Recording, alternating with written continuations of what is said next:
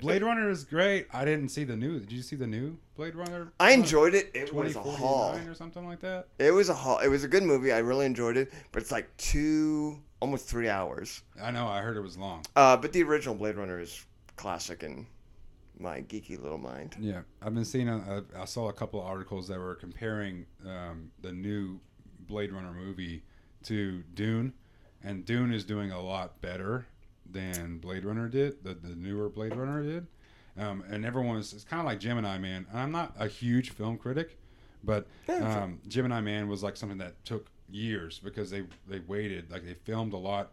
The most recent version with Will Smith. Right? With Will Smith, yeah. Okay, they recorded a lot years ago, and then they were like, the whole point is we're going to make him without CGI, an older version of Will Smith, and it was like a weird conundrum. I never actually watched the movie, so if anybody has watched it, and they're going to be probably shitting on me. 20 years ago, they had planned to do it with a younger Will Smith, and the older version was going to be Bill Cosby. No shit. No, I'm just making that up. But wouldn't that be a great fucking movie? It'd have been like, hey. It would even be better now, right? I'm here to shoot for myself. Nah, gonna have a good time. Yeah. You can use this more than I can. What's that? It is a smell-proof bag that has a lock that you can pick, and you can travel with it, and basically a cop can't enter it. You need to bring the mic back to you, babe. Wait, hold on. What? Like, what? I'll take care of that. I'll do the intro. Okay. So this is the Lost Out podcast. Today, I have someone I just met at a comedy show, and I thought he was really awesome. And I was actually pretty pissed off because of the disrespect of the crowd. Because he had these people, the way this place was built up, it's built kind of like an L, and you had these people in the very back of this L. So you had the stage, and then you had this L. These people were just being rowdy and talking mad shit to each other, not really heckling, but just being. No. I just felt it was disrespectful, and so I'm like, I got to get up in the front, and I got to just like, I want to hear what this dude is saying, and so we ended up getting to talking afterwards after the set.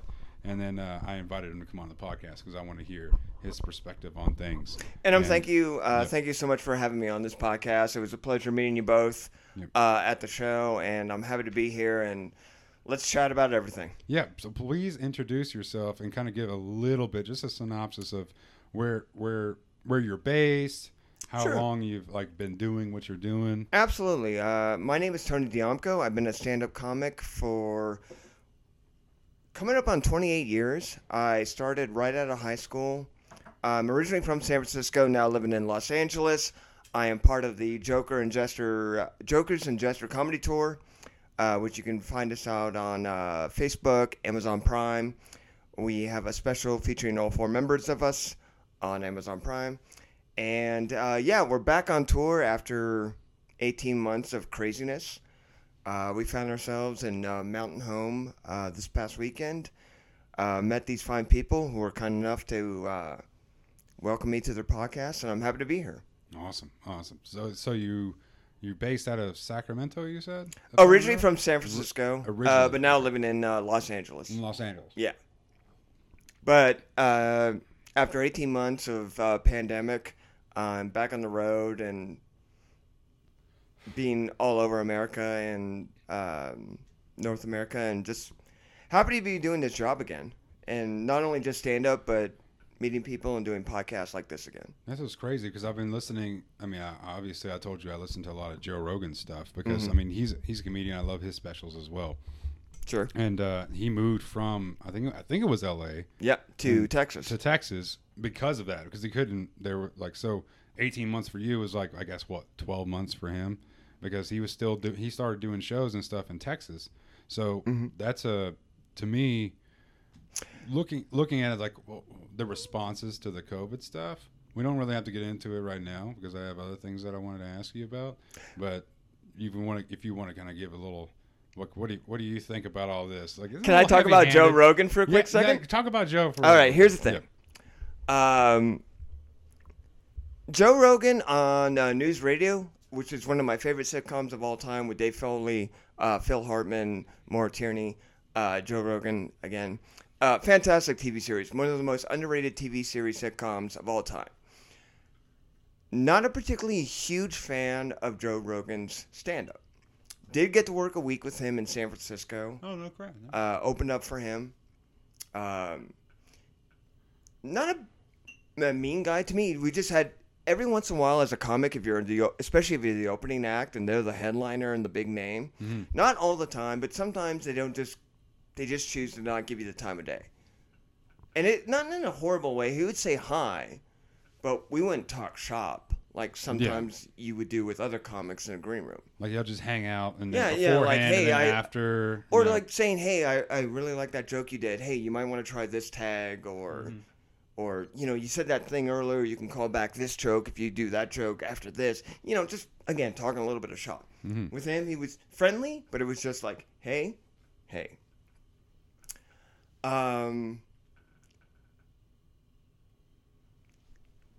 His podcast to me, reminds me of Bill Maher, both of Politically Incorrect and his HBO series. I'm not a big fan of the guy individually, but I like their format. Mm-hmm.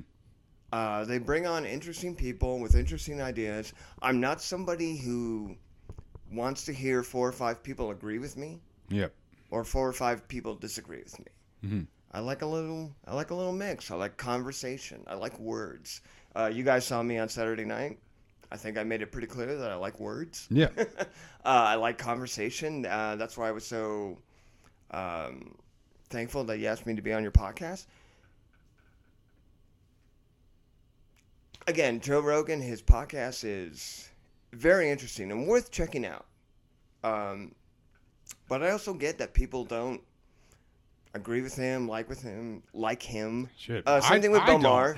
Like you said, half the time, I don't agree with this guy. I don't agree with And that's anything how it that should he be says. with everybody. You Yeah. shouldn't like everybody all the time. You shouldn't hate everybody all the time. Mm-hmm. But I like I guess there's a genuinity, I guess, aspect to it. It's just he's not trying to follow like a set of talking points, and that's what you see in media now. Like that's all you see is just like everyone has to follow. They have to toe the line of whatever they started with. If they're political, then they have to follow the political lines. They can't be like they can't try to question things. They can't bring on people that will question things. If they do, they have to make sure that they have a super majority of, like, even on Bill Maher. I think that's the only thing that I'll not necessarily disagree with you. Bill Maher's show is that he has a crowd that they will clap and they will cheer off of every point that he makes. But if he brings on somebody that is of a different political ideal, then they'll just boo or they won't. I mean, I can't silence. and I agree with what you're saying, but I can't speak for the crowds because those are LA crowds. Yeah. And Bill Maher is a big enough of a name where they're coming partially or majority wise for Bill Maher. Yeah. They're not like, oh, here's some guy from Politico. Yeah, no one cares. Yeah.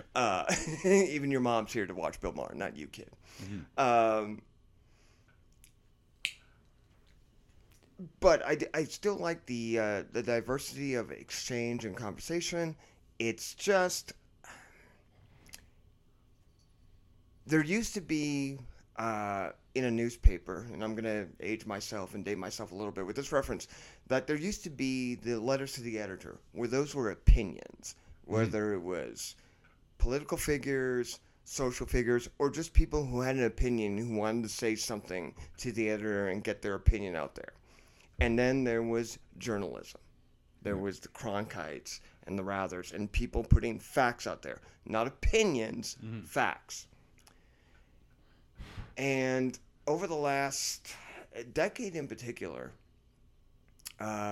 even people who I used to think were as journalists, now it's just become opinion. Yeah. And it's become because they want raw numbers. Right. They don't want to be right. And they just want to be winning. And I'd like to give like an example of kind of for people to be able to recognize it whenever they do watch like the media, like for like a news story. So say a man was stabbed in downtown L.A. on Saturday night at 3 a.m. And police responded within 20 minutes and found the perpetrator and that perpetrator has been taken into that's a factual news story, right? Yep. So here's how media will spin it: a black man was stabbed. The perpetrator was found 20 minutes later and turned out to be a white man. And then, so now we want to talk about what's going on with white supremacy in America. So you see how the story they're not two separate segments. So one's opinion segment, one's not. They mold them together. So the opinion gets molded with the fact. So you can't really differentiate because they say it all in one sentence. That's what I've noticed is like opinion and fact have come together to try to force a narrative.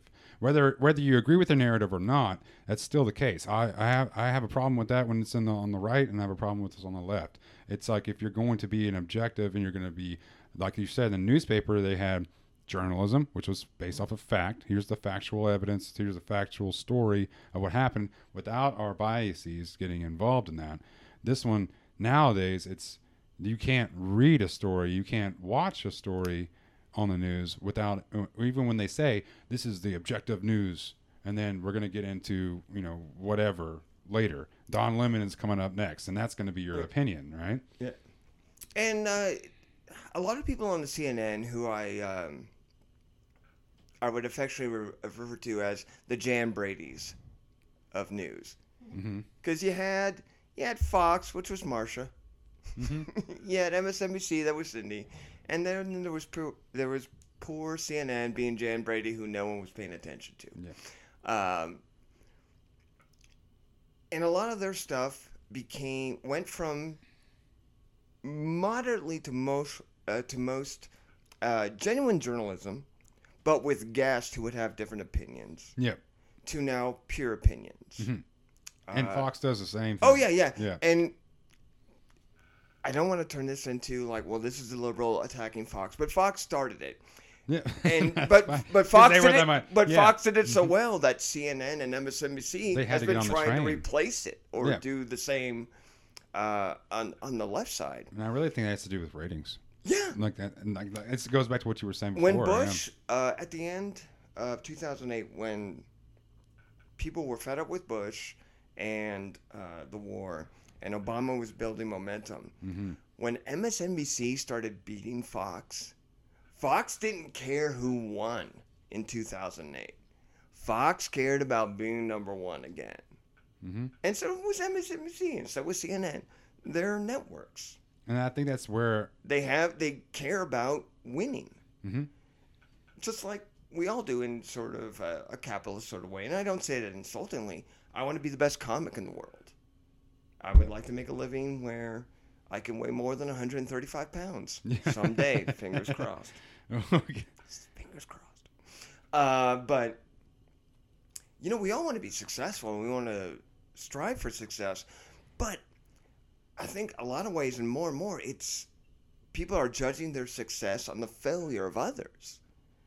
And maybe I'm a little bit of a wide-eye optimist, but I think we can have both. You can be successful and be happy and not be completely to the detriment of everybody else. Yeah. Now, I'm not trying to be completely hippie about it because some people do need to get kicked to the curb. Yeah, there is competition. There are bad guys out in the world. But you beat them by your level of competence. It's kind of like I like to use Be chess. smarter than that. I like to use chess as an analogy for a lot of things because chess is just a beautiful game and there's so many avenues that you can use it for analogies.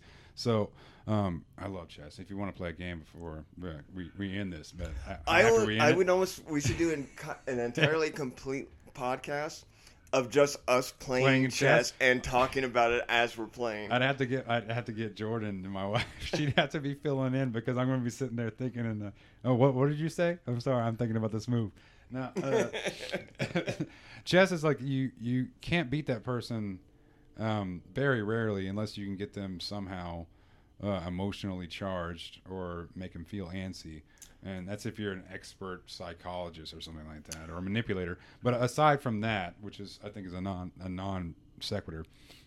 If I may, really quickly, no, go ahead. As much as comedy and acting as I love writing and I love people who put words together beautifully. And when you mentioned chess, I was a big fan of the show The West Wing, Aaron Sorkin. Mm-hmm. And there's a great episode where he talks about chess, and he's playing chess with different members of the cast or his cabinet in the episode. Mm-hmm. And it's all about, the reoccurring line is, see the whole board. And that's one of the lessons from chess that I try and take with life. See the whole board. Mm-hmm. Don't be looking for, well, this is what I'm doing tomorrow. What are you doing next month? What are you doing 6 months from now? What are you doing from a year from now? Yeah. See the whole board. So micro and macro plans, and then also be like you have to be kind of Flexible. because your macro plans, things will get in the way, but as long as you have the general direction of where you want to go, it kind of gets vaguer and vaguer because this life is very complicated. Absolutely. When people ask me about stand-up comedy and they ask, how do you plan out your sets? I go, I know my first 3 jokes, not particular order, but I know the three jokes I'm opening with. I know the 3 jokes I'm closing with. And everything in the middle is dictated by the audience and how they react to those jokes. Do you factor in? I know I'm segueing and I'm getting more into the personal, but do No, you it's fine. factor in like heckling? Is it kind of like a? You plan for it, but I'm genuinely curious because I thought it would be awesome to have like just do like a 5-minute thing, just write a couple of jokes just to fuck around. You know, nothing, not trying to go pro or anything like that. I thought it would be interesting to do that. I was gonna do it for a talent show in Misawa when I was in Japan, and I ended up flaking out because I was a little pussy dude. No, I'm not gonna really lie. glad I did not meet you then. Yeah. Just saying. But I was like, dude, I the probably story takes a totally different turn.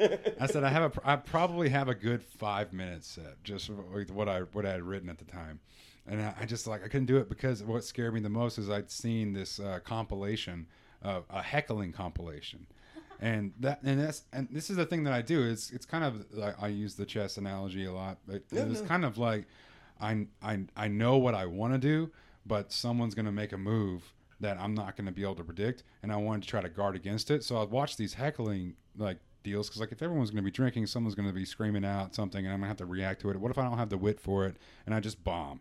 And I was like, I don't want to bomb. I just want to have a good 5 minutes. Just 5 minutes, right? And I shut down. I was like, I can't do it. I'm not going to do it. How did you plan for that? On 3 fronts. Number 1, I always tell anyone who's trying it for the first time, number 1, if you've ever had an inkling to try it, try it. It's the best drug you will ever experience. It's the ultimate high. I'm 27 years later still chasing that dragon. The other thing is, when you're first starting out, you're just getting used to being on stage. Like, being comfortable. Unless you have any sort of background in public speaking, you're just going up there to be, okay, there are people looking at me, I'm talking, they're listening to me, I'm going to get through this next 3 to 5 minutes. Mm-hmm. When it comes to hecklers, that takes time because people think it's just about like dealing with somebody in the audience who says, you suck. Mm-hmm. Well, that's one kind of heckler, and you can attack a guy who's attacking you depending on how much likability you've built with the audience. But sometimes you just have people who are talking loud. Sometimes you have people who are agreeing with what you're saying, but they're talking loud and stepping over your punchlines. Yeah. My bad if I did that, by the way. No, you weren't. But here's the thing. It's my job to deal with it. Because you can't go too hard after somebody if they were kind of agreeing with you. Because then you become the jerk. And I've had audiences turn on me when I first started out because I went too hard after a heckler. Then there are times which are fantastic. Oh, the joys. Where you go, When go after the people heckler are and everyone. Chess. When people are super mean to me and the audience is on my side and 4 years of high school bullying gets to come out focused and pure adolescent rage on that one person, and I'm like, I'm going to make them cry. hypes up the room, public shaming. Yeah. Yep. And it's like, this is satisfying. All those years of comic books and masturbating that's finally paid off. That's what I was Which hoping. is the title of my next CD. Yeah. I was hoping for that kind of because the show that we watched, because you weren't the opener, you were the closer. Yeah. Right. So I was like, "Oh, dude, this is gonna be great, dude." I was like, I even told Jordan, I was like, "Let's move over here. Let's get closer to the bar." You know, like because before we just went off to in the back. No, I remember when you first came in, Mhm. and then you got called in to be his Yeah. Yeah, she hadn't volunteer. even sat down yet. I got called a stripper. Yeah. Yeah. Yeah, you're like in context though. He was throwing some rounds at you. He was Yes, testing you. he He was was. testing you. She stone faced. She got stone faced though. I'm always stone faced. I felt bad for him. I was like, oh boy. Because she hadn't even started. She hadn't even started drinking yet, and I was like, Nope. oh man, dude. It's like, Dude, I haven't even had a cocktail yet, No, mother. right? walked in, went to the bar, grabbed the drink, and as we're walking over, he's like, I need a volunteer. He's like, oh, you look good. I'm like, okay. He's like, yeah, take off your jacket. Let's go. I'm like, And I was like, oh. okay. You're like grabbing your shot and pulling it to your Yeah. mouth, like, "Hey, come on stage." I'm like, "But it was Yeah. right here. I was like, oh. I was oh. so close." I was like, oh, poor guy. He's not gonna have an easy run of this one. No. She's very stubborn, but I am. it was a good time. Then you came up and you started off with your joke, and I just felt like once what was this? What's his name? What was the opener's name? Jake Daniels. Jake. Okay, Daniels, yeah. yeah. So once he came down, there was kind of like everyone just kind of went back to mingling, I guess. Yeah. And you came up, and it's like no one really noticed that you came up, and so you had to. I could tell that you had to like Start try fresh. well, I mean, I could tell like even your volume level had to go up a little bit to make sure like let people know that hey, there's a new act on the stage. We Yep. got to get back into focus, and it was just really hard for these people that are in the back. And I was like, dude, I got to get in the front because I'm interested. I wanted to see what you had to give. You It was have good stuff. to, and I will say this, and I say this with all the love in the world. Jake's only been doing this about 6-7 years, and part of that time he was still fighting cancer, Oh, so wow. it's not even a full 6-7 years. But he's got one of the best, if not the best, business head in comedy that I've ever come across. He's the one who puts these tours together. He's the one who got us this Amazon Prime special, and the other three of us are all guys who've been doing this over 20 years. But Jake's business head has gotten him and us this far. But then there are nights, because we do big cities, small cities, theaters, bars, and especially on a weekend like Halloween, we can get into last night, which was actually a fine show. But I mean, you guys saw us on Saturday night before Halloween, Yeah. and that's just one of those weekends where you know it's going to be work.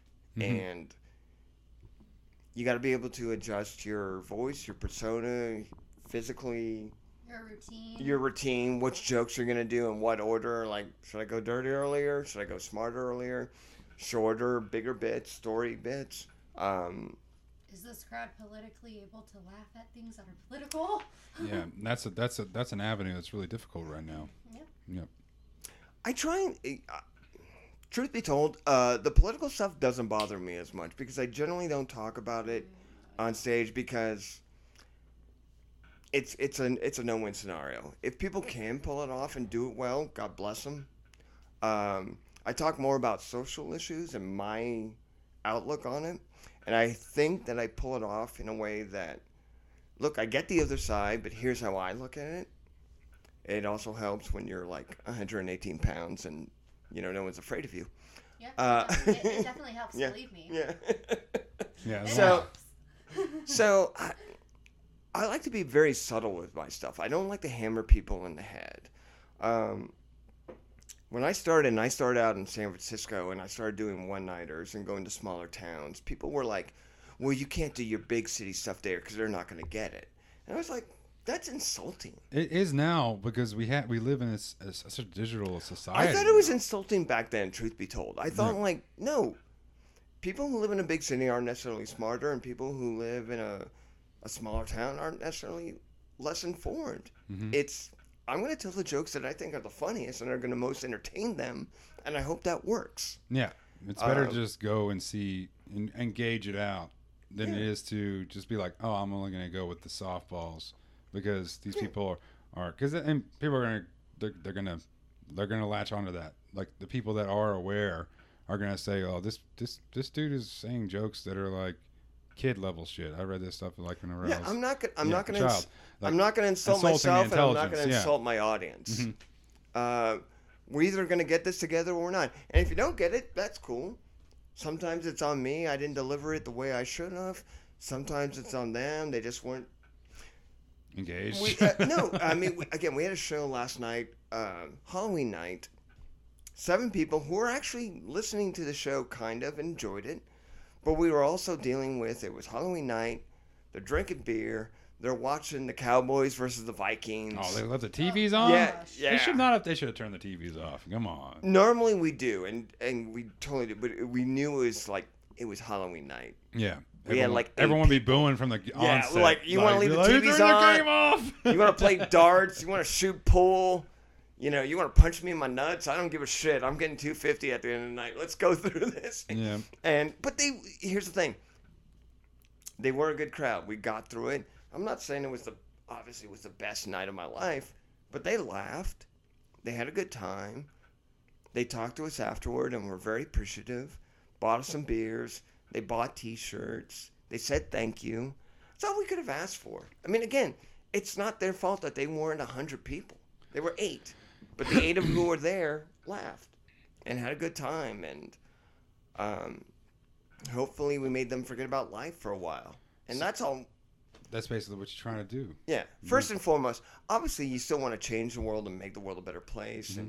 But first and foremost, it's about entertaining people. Yeah, getting people to laugh is giving them a good time. That's a medicine. That's a medicine, especially going through what everyone has gone through these past, you specifically, past 18 months. You making other people laugh, you laugh with them. It's not something that's, I'm only going to make these people laugh and I'm going to feel like shit. When you make somebody laugh, you tend to laugh along with them. Like when everyone is laughing, you're laughing as well. And that's what makes it so great. Bert Kreischer is a comedian that I like a lot. Oh yeah, he's great. I've worked with him a couple times. He laughs at himself, and it's so hilarious and it's intoxicating. Yeah. Like it's infectious. Like it's when he laughs, even if his joke is just kind of like whatever, it's because of the way that he laughs that everyone starts laughing, and so it's continuous laugh. But anyway, I want to know, like, do you know, based off of like all the times that you've done like stand up, like is there one specific set that you've done that was like the best set ever, that you just it was like what was the best, your highlight set? Do you remember it? It's a little tough for me to answer. Here's the thing, and I've talked to comics about this, and I'm not generalizing or putting a take on anyone's own comedic opinion. But I've heard comics talk about walking off stage and going like, oh yeah, I smoked it, I killed him, I got him. I've never said that. 25, 27 plus years in the business. I've never said I killed. I've never said I slammed. I never said I've dropped him. I've had moments where I've walked off stage feeling pretty good. On a very few occasions, and again, maybe this is the Irish Catholic in me, because I never wanted to be too confident. But in that time, there have been a very few shows where I was walking on stage going, I think I might got these guys already. And that's very rare for me. I would say 27 years in the biz, under 5 sets.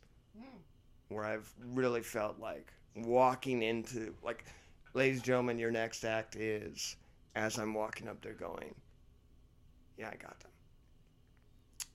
I will tell you one experience on tour with Jake a few years back. We were in Victor, Colorado. It was a hotel bar and restaurant. He did very well before me, packed room.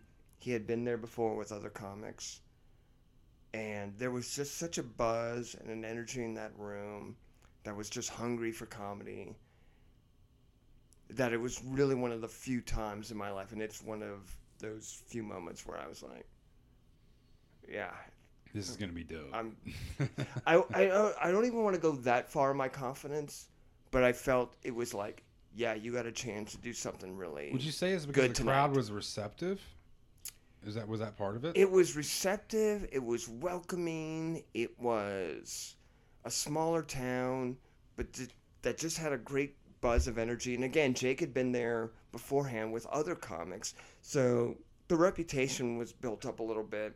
This was my first time there, and I just walked in there just feeling like good about the show. But when he was bringing me up and I'm walking towards the stage, and I'm maybe 6 or 7 feet away, it was one of those very few moments of my life where I'm like, yeah, you might have a chance to really like do something good tonight.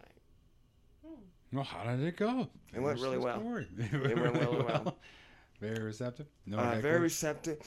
Here's the thing: the audience energy brings it out in you, but it's ultimately your performance that defines how you feel about it. I have had sets where the crowd really dug me, and people were laughing, and other comics and staff and management were like, well, hey, that was a really good set, good job. And I'm like, I messed up this line, that bit should have been there, I was supposed to call back this joke, but I misplaced that joke, so it didn't quite work. And in my head, it's like C-. On the flip side, I've had sets where the crowd was rather indifferent. Some of them liked it, some of them didn't. The reaction wasn't explosive. But you were landing all your stuff. But I walked off stage and going, yeah, that's how that joke's supposed to sound. That joke's supposed to go there. If I do this bit over here, 18 minutes, I can bring this joke back, doing it later on, and that could be the callback that ends the set. And this is a little bit me getting into the minutiae of the weeds of stand-up comedy, but that's what you're thinking about when you're up there, and it's always a good feeling when you can... Again, I was talking about the Irish Catholic in me, but there's also the Filipino Asian in me who loves the math, and I like language, and I like math, and I like how it comes together and creates this beautiful equation of just what works, of just words and music. Mm-hmm. One of the things that I really liked about your set is when I ended. I get it. Well, you know what my favorite part was? Good night. Yeah. Yeah. Or when he called his wife a hooker. I mean, that could have been his favorite part too. That wasn't him. He didn't. No, he called me a hooker. He did it too. No, he said stripper. I said hooker, and then I said. Don't worry, I said hooker, not stripper. stripper. So you're in good, tiny little hands. Oh yeah. But it was only because she's the most attractive woman in the house. You have to say that you're married to me. No, that's the truth. That's the truth. Come on, Tony. Come on, Tony. Come on, help me out here. It's the truth. I agree. I give that hand gesture that no one else can see. I give that. That was the gavel coming down. That was a yes. He's right. Next case. Kunk. Bum, bum, what I like about your set. That's going to cost you $250,000 because they used that one riff from Law and Order. Oh no! And I only got probably 1,000 people that listen to this if I do post it, and most of them are in the UK. You'd be surprised. They're all in the UK for some reason. Well, you seem very literal, and I think UK appreciates language more than America. I guess you would say that. We watched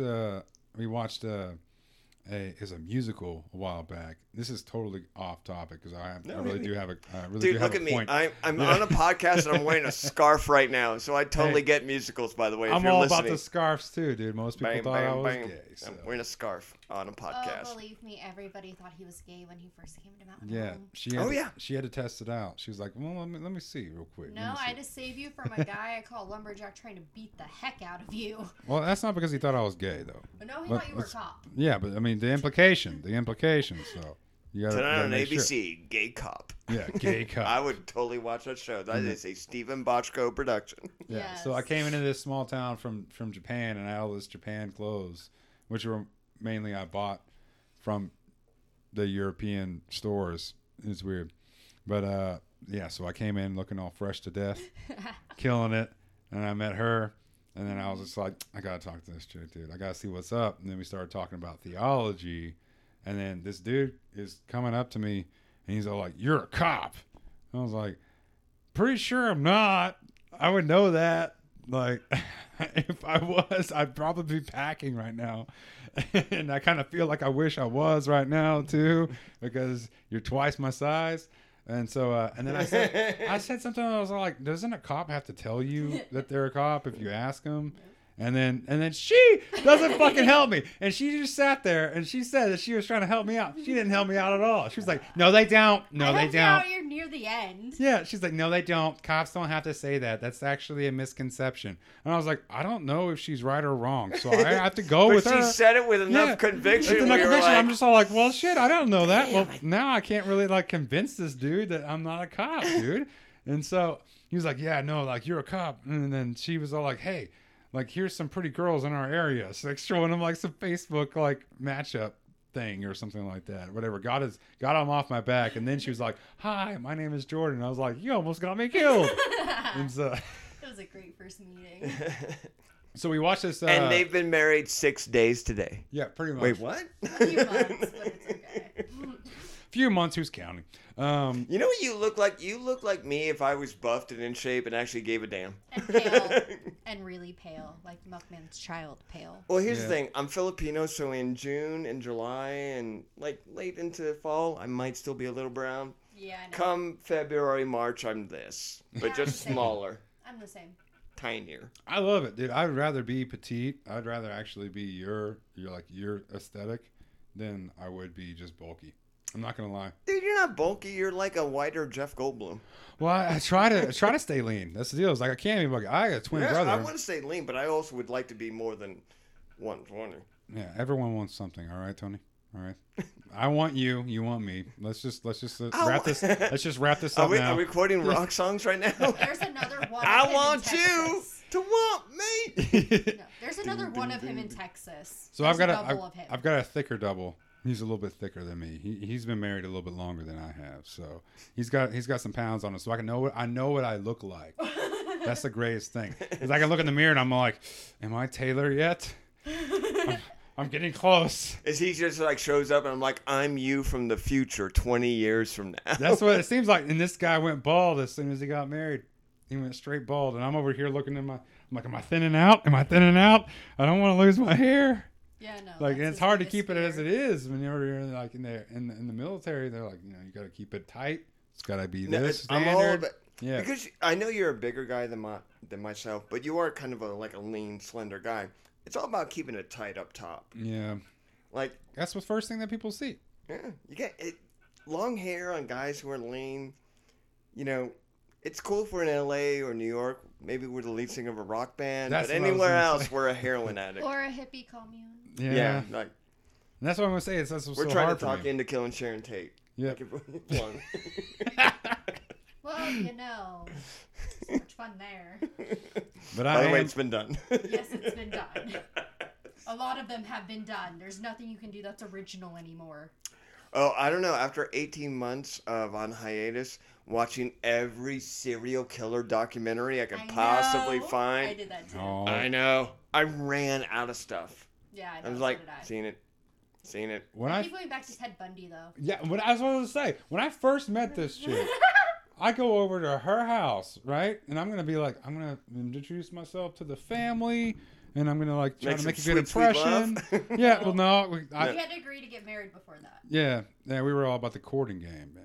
But we'll get into that. I gotta finish my point because I'm trying to finish a point. Okay. All right. So I go over to her, and we go into her room, and I'm like, is she the spicy type of person? Kind of like what you're talking about? It's like maybe she's spicy. No, she just sits in the bed and she just watches this Ted Bundy deal with Zac Efron as the main lead, and she watches it. And I'm like, all right, cool. I mean, that makes sense. I mean, girls like that kind of stuff, right? That's fine. And I like psychoanalyzing serial killers and stuff too. So I'm like, I could be interested in this.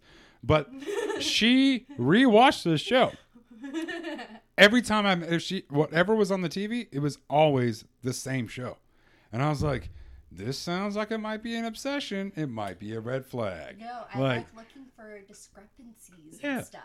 But then I try to put on an alien documentary. Like, hey, you want to watch an alien documentary? Those are two And totally she- different things. And she was Yes, they like, are. nah, Yeah. she just fell asleep. She fell Okay, asleep. here's how it works. Serial killers, Yes. cults, Yes. random murders, like Yes. murders of passion, Yes. stuff like that. Then you get into maybe the economic, like the like the Enrons, like those guys who are like just The they don't kill Rothschilds. they don't kill anybody, but they're so like Maniacal. that they take over money. Theranos, and then you get into Alien stuff, which is Yeah. it's all connected, Okay. man. And by the way, thing is, do you ever watch the History Channel? And they always say ancient astronaut theorist.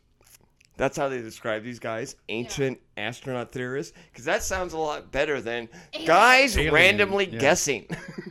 I have a That's what it is. PhD in alien anthropology. But there's just Like, so what much the more fuck? serial killers. There's BTK, the Happy Face Killer, the Zodiac Killer. There's just so many killers. Slender Man. Exactly. There's so many Slender killers. Oh, by the way, if you're talking about the Zac Efron Netflix special, which was really good, Yeah. Go like back really to- shockingly violent. go back to late 80s. Deliberate Stranger with Mark Harmon. I've seen it. I know, isn't it great? Of course. It's awesome. It explains what a sociopath is. Exactly. That's the first time I ever heard somebody explain what a sociopath is. And I was There's like, American Psycho. And Oh, yeah, yeah. Mary.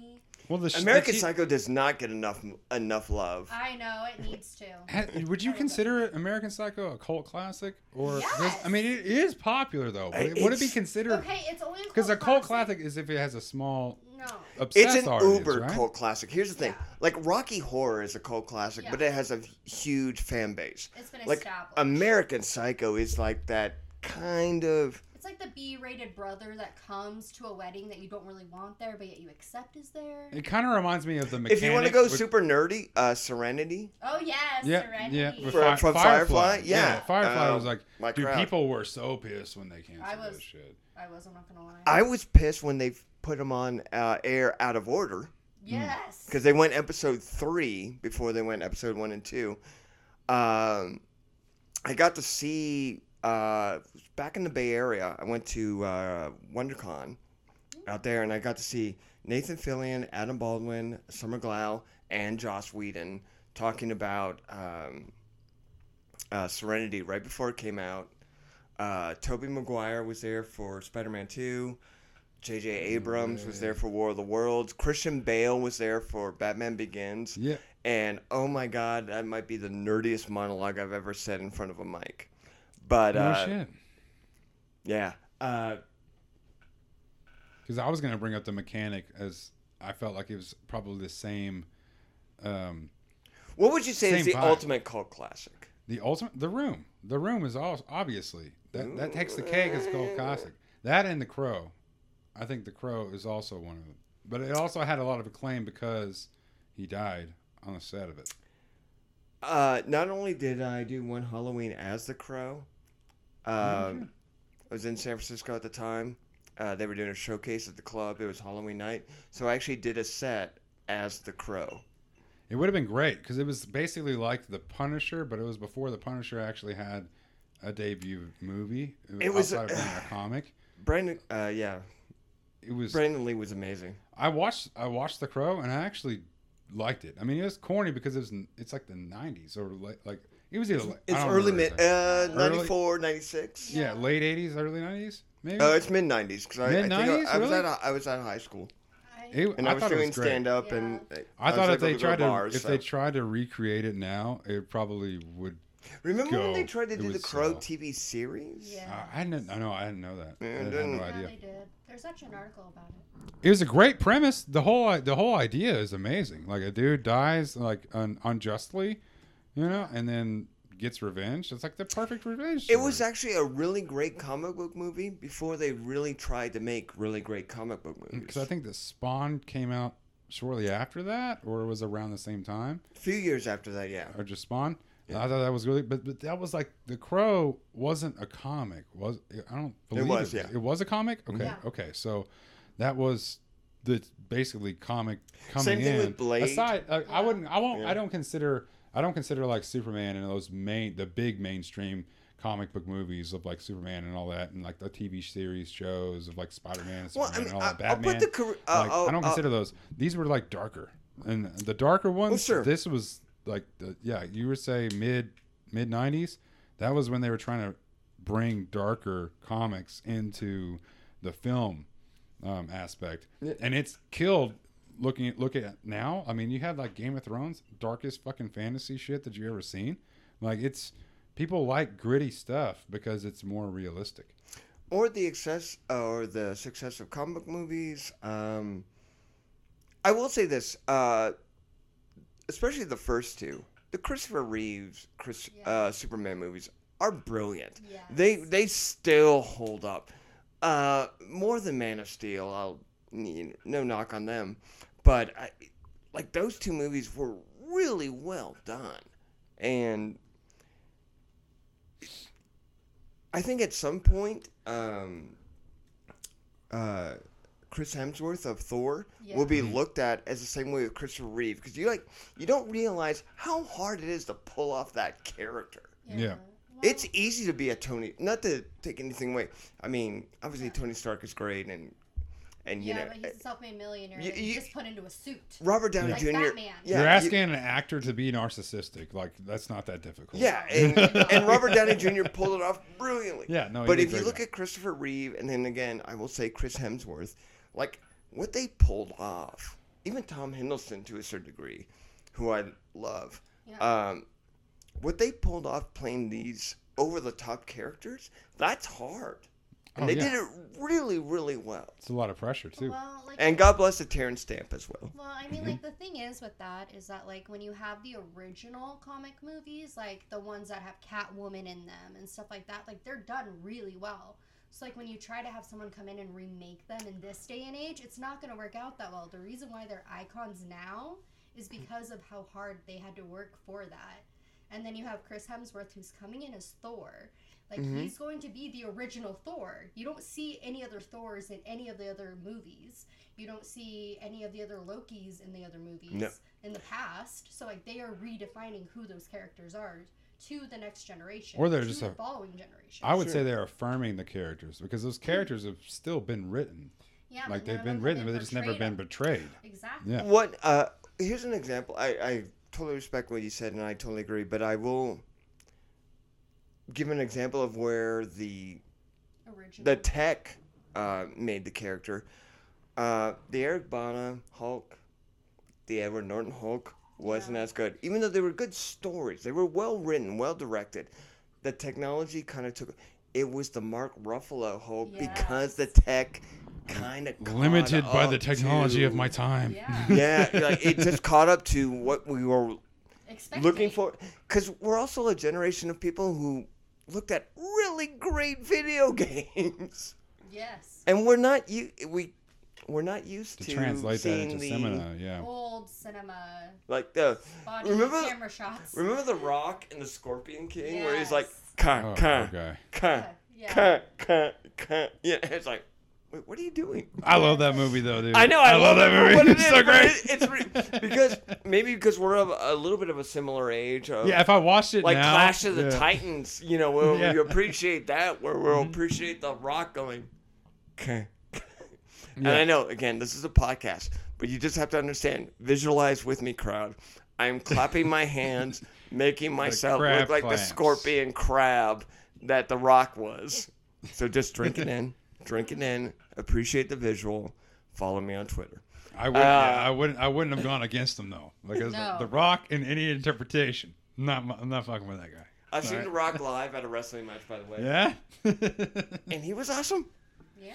Oh He my also god. does really good voices for all the Disney movies now too. He's like, let's be honest. If The Rock just walked into the room, we just all want to hug him because he's that cool. He's got a there- charisma There are about certain him. people who are just that awesome.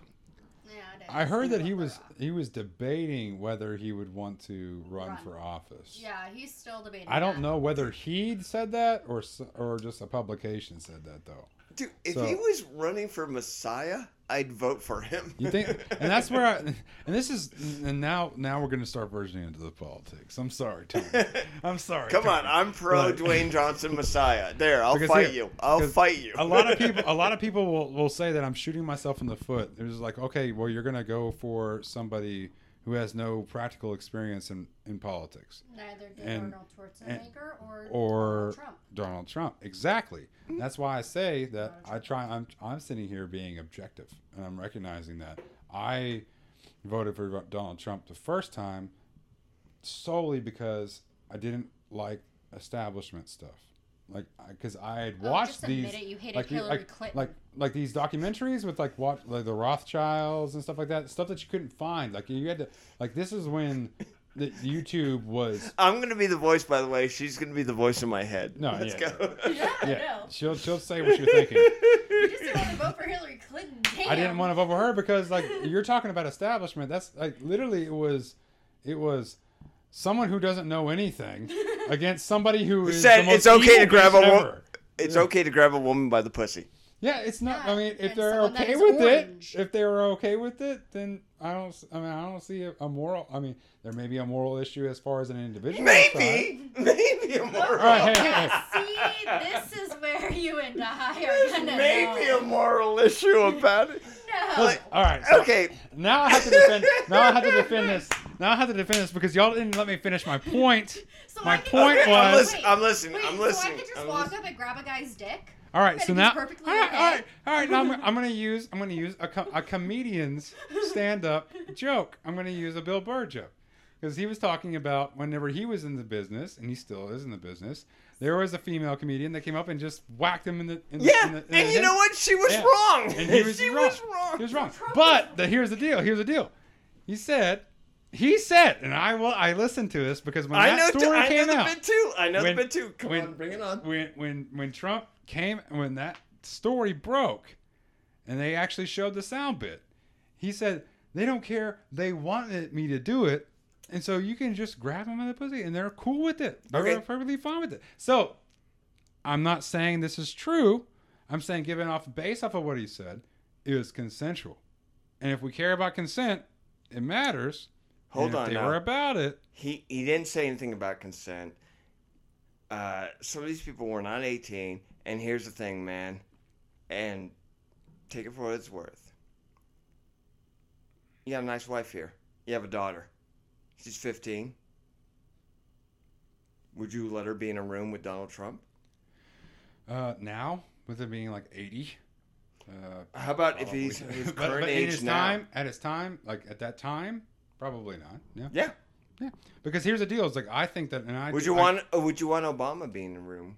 none of them. I wouldn't want any political. Why would you figure. not want Obama being in the room with her? I wouldn't want anybody because here's the thing I think about, and this is, and I'm being completely serious. I'm not trying to justify or advocate. No, we're for having a conversation. Any politician. I don't think that anybody has any modicum of power. I don't want them to be around my kids, because here's something that I think I've talked about this before on a previous podcast. Something about power when it comes to when you have so many people, and we've seen this all before, especially with the Me Too movement. We've seen it 100 times over. Men, a lot of men, women do it too, I'm sure, but mainly men. When you give men power, and they have the power and they have the influence, like of justices, of judges, like they're basically modern day mobsters that can get away with it.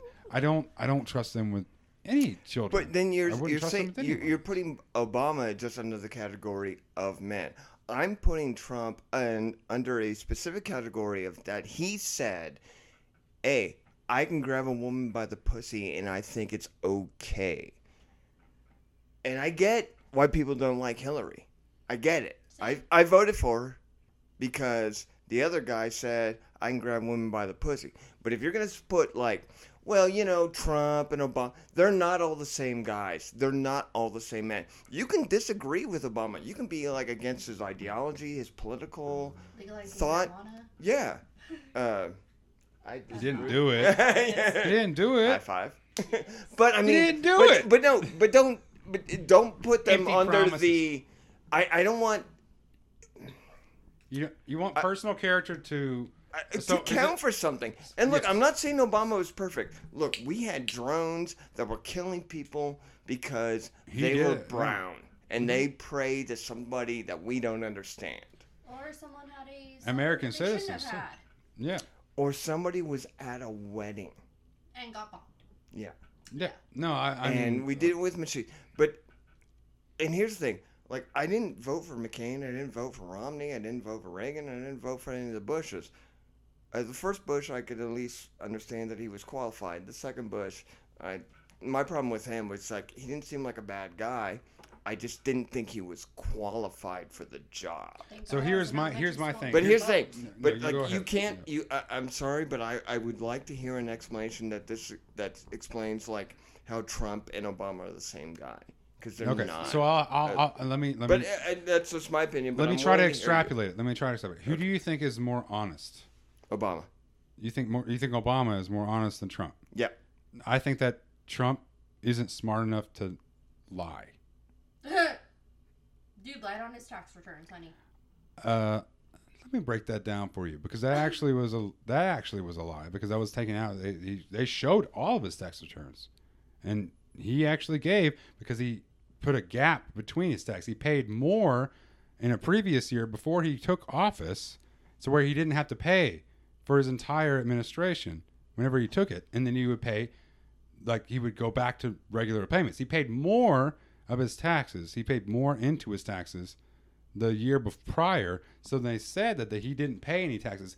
That was a misnomer. They took that way out of context, because he actually paid way more than what he was supposed to give to the government. Okay, you say that Trump doesn't lie, but yet he denied the affair with Stormy Daniels. But yet his campaign fund money was taken out of it to pay her to keep quiet. Hey, no, that was okay. So hear me out. I'm not trying to sit here and justify this dude's actions. All right, did he sleep with this chick? Yes, I'll give you that. But I'll he give you said that. he didn't. If he did say he didn't, we don't know that for sure. But even if he did, because if he could be full Clinton on this point, if he did full Clinton, right? Him paying a settlement to get it out of the fucking spotlight, to get her to shut the fuck up. Again, That isn't an admission of guilt. That is saying, I don't want this in the fucking news. I don't want a trial and all this bullshit. I'm just going to give you money so that you'll shut up, and then I can just continue with my stuff.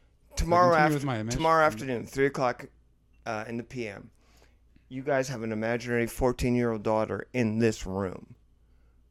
Who are you cooler with your daughter being in this room with? Trump? My wife. No. Oh, okay. Trump or Obama? Obama.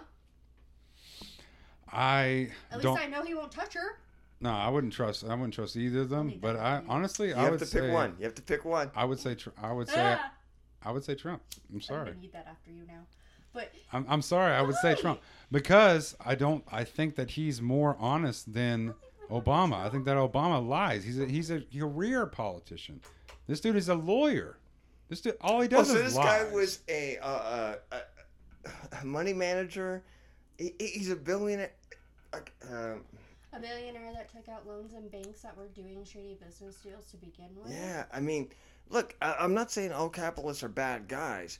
And look, I'm not saying Obama is necessarily without sin. He is clearly not without sin. But, No man is. Yeah. well, no, but there are some people worse than others. When they say, like, it's when people bring up the thing, it's like, well, deep down, all Americans are the same and we want the same thing. No, we're really not. Because we're actually individualistic, and that's what I think. A lot of people try to put us in boxes, and we do that same thing in the theological sense too. Which I'm going to try to refrain from getting too theological about this. No, please do. I'm having a good time, and I'm really enjoying this conversation. Yeah. And to everyone who's watching this or listening to this and enjoying it, I hope you stick around for it, because I like that stuff. I think there should be more conversations between people who have different ideas. Yeah. It shouldn't just be 5 people on Fox and 5 people on MSNBC going, yeah, we're great. Yeah, we're totally great. Yeah. I don't want big government telling me to take a vaccine, because government shouldn't tell us what to do. Now, everyone stand up for the national anthem. And that was a point. But we should be hearing... Yeah, but the national anthem isn't mandated, though. It's socially mandated. It's not as socially mandated when you take a knee at Texas Ranger Stadium and some dude throws a Coke on you, because you're not American, because America is America and freedom isn't free. They don't call it custom, they call it freedom. That was socially, because there was no government. There was no somebody saying, "Hey, throw a Coke in someone's face." Okay. There was no law that said. There's throw also a Coke. law that No says mandates. driving by a preschool, I should do 25. I don't have a kid in that school. Why shouldn't I do 80? Freedom isn't free. No, I agree with you on that point. Yes, Yes, but I right. think that it's, Run over children. I think that's separate. That's separate from where we're talking about the difference between something that is mandated and something that's put into But law. we all have versus mandates. social- We all have we have mandates. mandates by that we choose as we the people. Like for No, instance, We have standing up- governments. We have governments tell us mandates. Hold on, Tony. Like, I didn't want to sign up when I was 18 and I had to sign up for the draft. Do you think I wanted to? I don't want somebody with shiny buttons telling me I have to go kill somebody. I agree with you on that. I'm not sitting here advocating for all of those things. I'm saying I'm trying to separate the differences between social mandate and government mandate. What did you do when you went to school? Did you have polio? No. No, I didn't have polio. Yeah. Did Didn't you have chickenpox? lice. Didn't have any of that. Yeah, Yeah. because you had a vaccine. Like, let's believe in science a little bit. It's worked.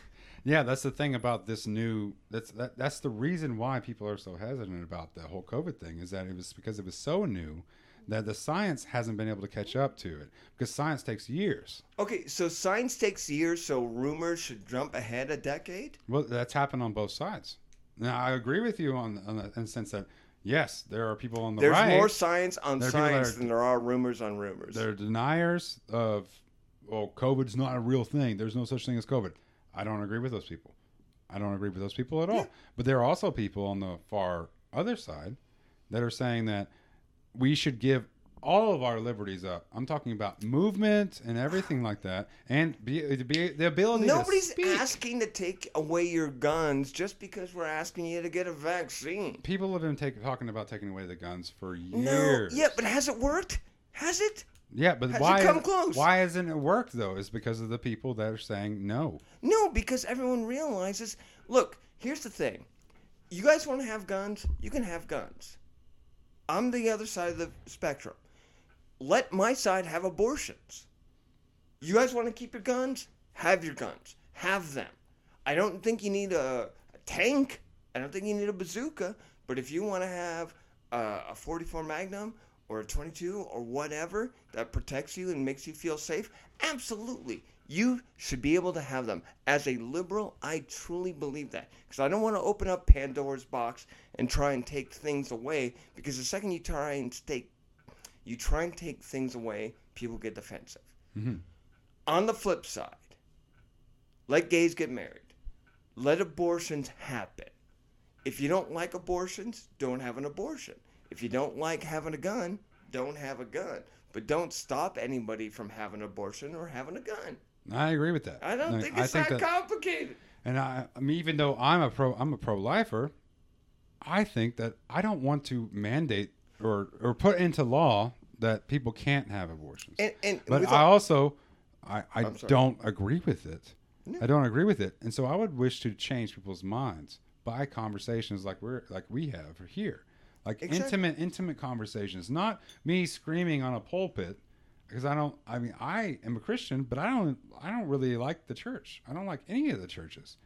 I think that a one man being on top of it and everyone idolizing that man takes away from like Christ. Like they end up seeing that is the manifestation of Christ, and then that person gets an ego, and they end up sleeping with a fucking kid or some shit, and then it just destroys the entire framework of everything. Of what we are actually looking for, a moral standard, a moral framework that we're supposed to be trying to strive for. So I don't think that we should be doing that within ourselves, because even in the Christian ideal, it says that humans are inherently flawed. We live in a fallen world. This world is rife with suffering and rife with horrible things that happen. And me as a person, I have so much capacity for malevolence that there's only, all I can do is be aware of it. If I'm aware that how evil I could be evil enough to where I could end up beating my wife or something like that. Like I could do stuff like that. Recognizing that I have that capacity to do that is the first step of me recognizing that I need to be able to be somebody who's better. Well, That that's- actually does it for, like, does what's right for everybody else. And I think that that translates. So I think that the political that we're talking about, me and you are actually very similar. And to what you want character when it comes to a political figure. My thing is I'm a bit of a pessimist when it comes to the character, and that's why it was really so hard for me to be able to talk about like who would I rather have. Like I said it from the beginning, I wouldn't want either of them, because I think anybody that has that is elevated to that level of power is automatically going to be someone I don't want around my kid. You know? Well, if I may, that's a lot to drink in, and I thank you very much for your point. So I got like 3 or 4 things, and I'm going to rifle through them because I want to get. Yeah, sorry for being long-winded. No. One point at a time. I'll keep that into. If you rearrange the letters in the name Tony Diamco, it actually spells out the word long-winded. Here's the thing. I understand when people talk about like elections, especially in the last one, like the choices were not high. But we got to pick somebody. And if we're not picking the right person, that falls upon us. We can't just keep blaming politicians. Well, these are the guys who rise to power. Well, we're the ones who choose them. We got to start taking our personal responsibility for who is in charge, whether on a national level or even in a small town community level. I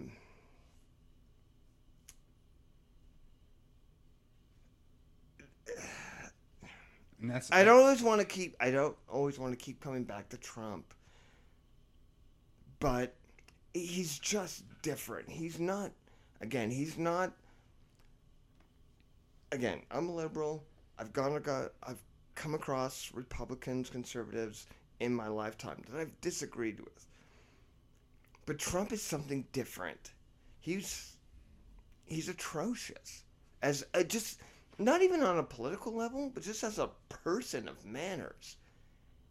You don't talk to women like that. You don't talk to children like that. You don't talk in front of people like that. And I'm a comic who says swear words in bars. And I get that's part of my job. But if I'm talking in front of people and I see children around me, I don't say those words. And again, I'm not saying Democrats are bloody perfect. But my God, this last guy was really bad. And I didn't hear enough people saying that he was, especially on your side. I didn't see, we got heat about, oh, you disrespect the cops. You don't believe in the blue. But when their side attacked January 6th Capitol Police, nobody said anything. Our side gets attacked for not loving the troops and not hitting our knees and sucking their dicks every time they walk through an airport. But when John McCain and Trump says, well, I like guys who didn't get caught, I didn't hear Trump's side say anything different. And look, you can have a different opinion, but just own it. There are zealots. I'll give you that, Tony. There are zealots on both sides. And since you brought up the January 6th thing, what I saw, based off of the people that I listened to, was we wanted more cops to be actually patrolling that January 6th, because that was already previously known that there was going to be a big. Why are you cringing at that? Or maybe Trump's side shouldn't have attacked the Capitol.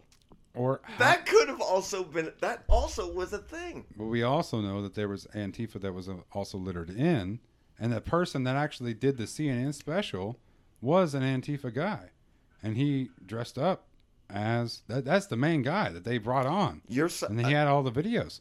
And I'm saying that things are complicated, and I'm not advocating for storming the Capitol. I never wanted that, and I'm not the kind of person that would want that. I want things to be talked out like we're doing right now, and I'm not advocating for them at all.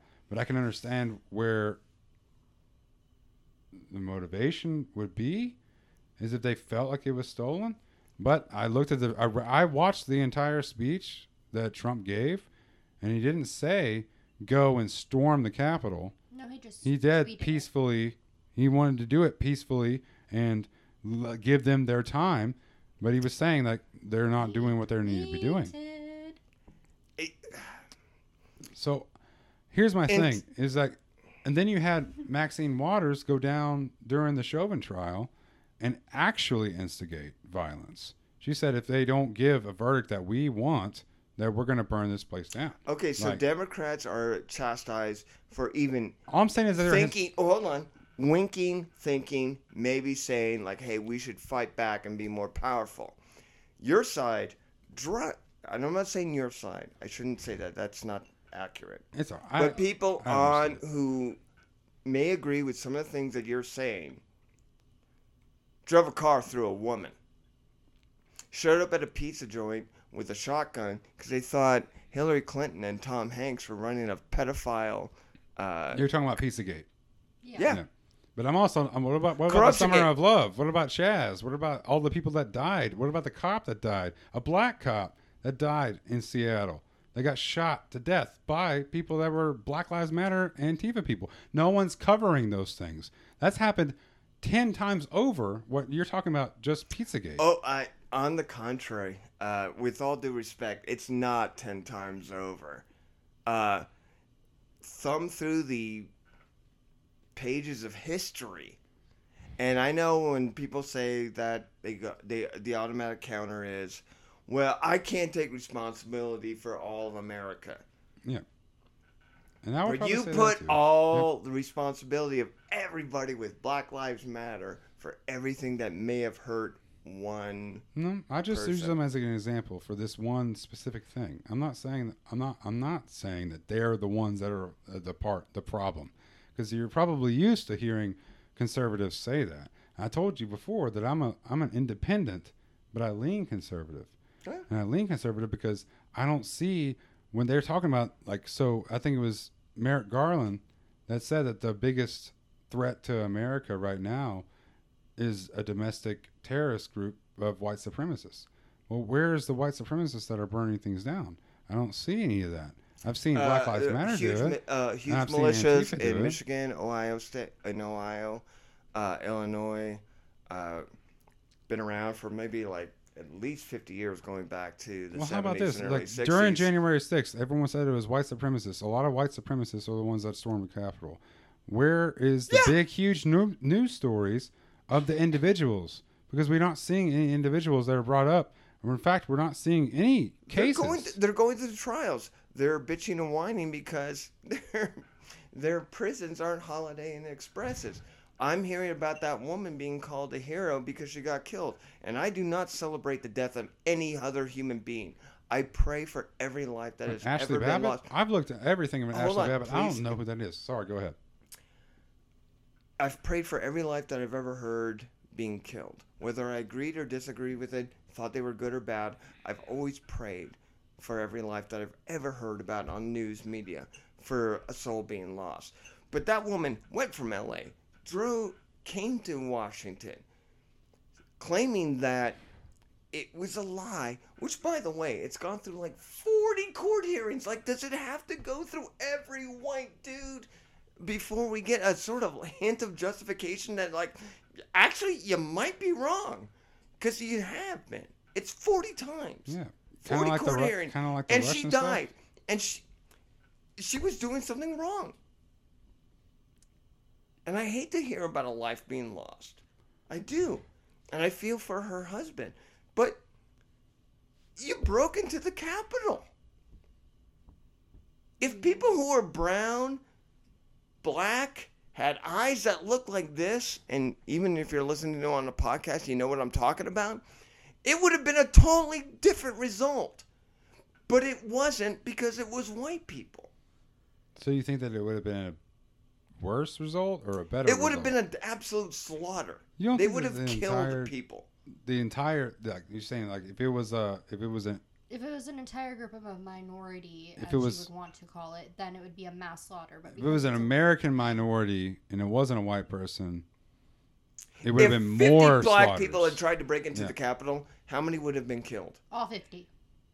Probably. Yeah. Ergo, because it was if it was a black person, can break into the Capitol and will get shot. If 50 white people break in, how many are going to get shot? But didn't the Black Panthers storm the Capitol before? Not to No. this level, and don't go back to like 60 years ago, man. I mean, that's But that's whenever we hated. Everyone hated. and it Black wasn't that number. It wasn't that number, and it wasn't this. They It still was- were you in the Capitol. Though, It right? also wasn't a president sitting there saying, "Hey, go voice your your discontentment at the Capitol and voice your voice how much." It wasn't anger you have for Lyndon me Johnson leaving office." saying- Yeah, that's Hey, that's still First Amendment. Like you didn't advocate for anybody to storm the Capitol. The You First said- Amendment is not absolute. It's not this thing that you can say whatever you want. There is a consequence. You cannot perjure. You cannot lie. You can't. I can't say Donald Trump is a pedophile No. because that would be You can. technically slander. You can say it. No, you can't. It's slander. It's a crime. I mean, you have to show evidence for it. But if But I you can't, could still, I could sit here and make a YouTube video and say that. No one's gonna. No, No, one's gonna do actually, anything. you technically- He you- could come after me legally, but Yeah. if I had the evidence for it, No, then I but could you can't just potentially win. say things. Again, there's difference between if you have evidence for it, but if you just can't say things. Like I can't look at this carpet and go, "It's red," because it's not red. You could say it, but you have to have a burden of proof. And I That's- would have that's no the legal proof basis. because the carpet's not red. And that's a good point, and that's the reason why the people that were being taken that are in custody now and in prison now during the January 6th, as they rightfully should be. They should. They get their- Look, here's the thing. they get we their- shouldn't be like, oh, by the way, this guy who killed somebody should be in jail. No, those people who did what they did deserve to be in jail. And I agree with you. I'm sitting here. I am agreeing with you. I'm agreeing with you. No. I'm agreeing with you. They should. But they, you shouldn't be have describing it They have a burden of as, proof. like, as a matter of fact, truth be told, they should.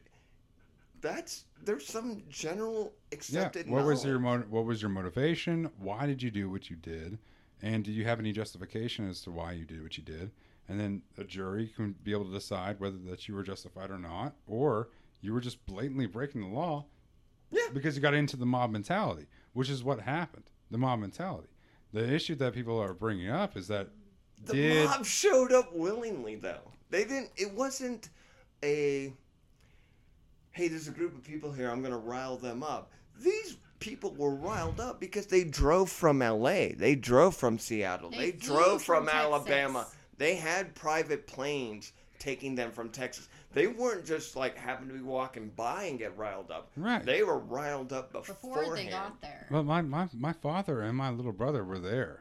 Like they were there and they were a part of that big crowd and they didn't have any aspirations. They didn't want to. Okay. They saw it, and there were a lot of Trump supporters that were dragging people away from, like, pulling them away from Okay, breaking down the but windows. because some people were innocent doesn't Yeah. make them all innocent. Right, but I'm just saying, like, look, like, but the deal is what the media does is they painted everybody that was even present there Yeah. as You know what? villains. When Sharon classify Tate, them when as Sharon terrorists. Tate and the people at the Charles Manson murders got murdered, they didn't talk about all the Manson family. They They just talk talked about the about Manson family who actually Individuals. murdered people. Yeah, And that's what I actually- was saying, and that was the point that I was trying to bring Yeah, up before. I'm sorry, It's but like, the- why haven't we heard about these individuals? Because Who are I care making more about the sandwiches and individuals. feeling good about themselves. I'm not. Look. We focus on the bad because that's the crime. We don't watch crime for who's innocent. We watch for the crime for Who's who guilty, committed it. Who how committed. they did it. Who did something. I mean, it's like watching 9/11 and Friends and going, yeah, well, 2 planes flew into a building, but Friends was still on. No, we're going to focus on 9/11. And yeah, I'm sure there were fine people who were there on January 6th. I don't care about them. Kinda I like want the Charlottesville. people. I want the people who committed crimes, who did something wrong, to pay for it, And they just are. like they would if they were black. And they are. They're in custody. Like, they pulled a crap ton of people out of that. Custody is not a trial. A trial They're in prison. is not a They're not even- conviction. they're in prison, and everyone was so big on Chauvin because that's the one that. Because here's the deal: those things are happening. They're just not making media coverage because no one gives a shit. Like that's the truth of it. They don't. Hold on. But the Chauvin You thing, keep that at- one, you- they gave a Pardon shit. me, though. You keep saying things like it's only like the things that Democrats do are not being shown. Republicans are doing a whole bunch of other stuff that's horrible. They only can figure out how many hours of television that they can focus in on it because they're doing other horrible stuff. So you're saying horrible there's stuff so there's so much that they just can't cover it all. Yeah, and I'm not saying Democrats are without sin, but don't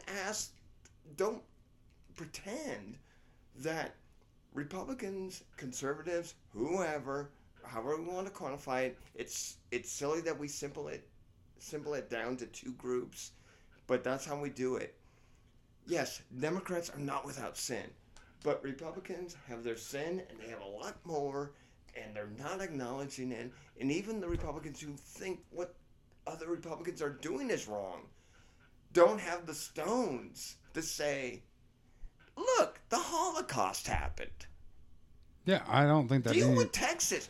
Texas has people saying, well, we got to put out books that say the Holocaust didn't happen. Come on. Can we at least, Democrats and Republicans, agree that the Holocaust happened? Yeah, I haven't heard that. If you can send that to me. Yeah, if, absolutely. I It was will, a week and a half ago. Yeah, I would love to see. I would love to read that because I mean, if that's true, And it wasn't. if And that's it wasn't true, then that's bullshit. MSNBC. It was literally Yahoo News. I mean, who's opinionated madness. But I mean, it really was. I'm not pulling something out of nowhere. Yeah, no. If you can send Yes, that to me, I because I will. mean, if that's true, because I think that any history, good and bad, all should be articulated because we don't know, like, as a society and as a generation, if we don't learn from our past and we don't look at the good and the bad, then we don't move forward.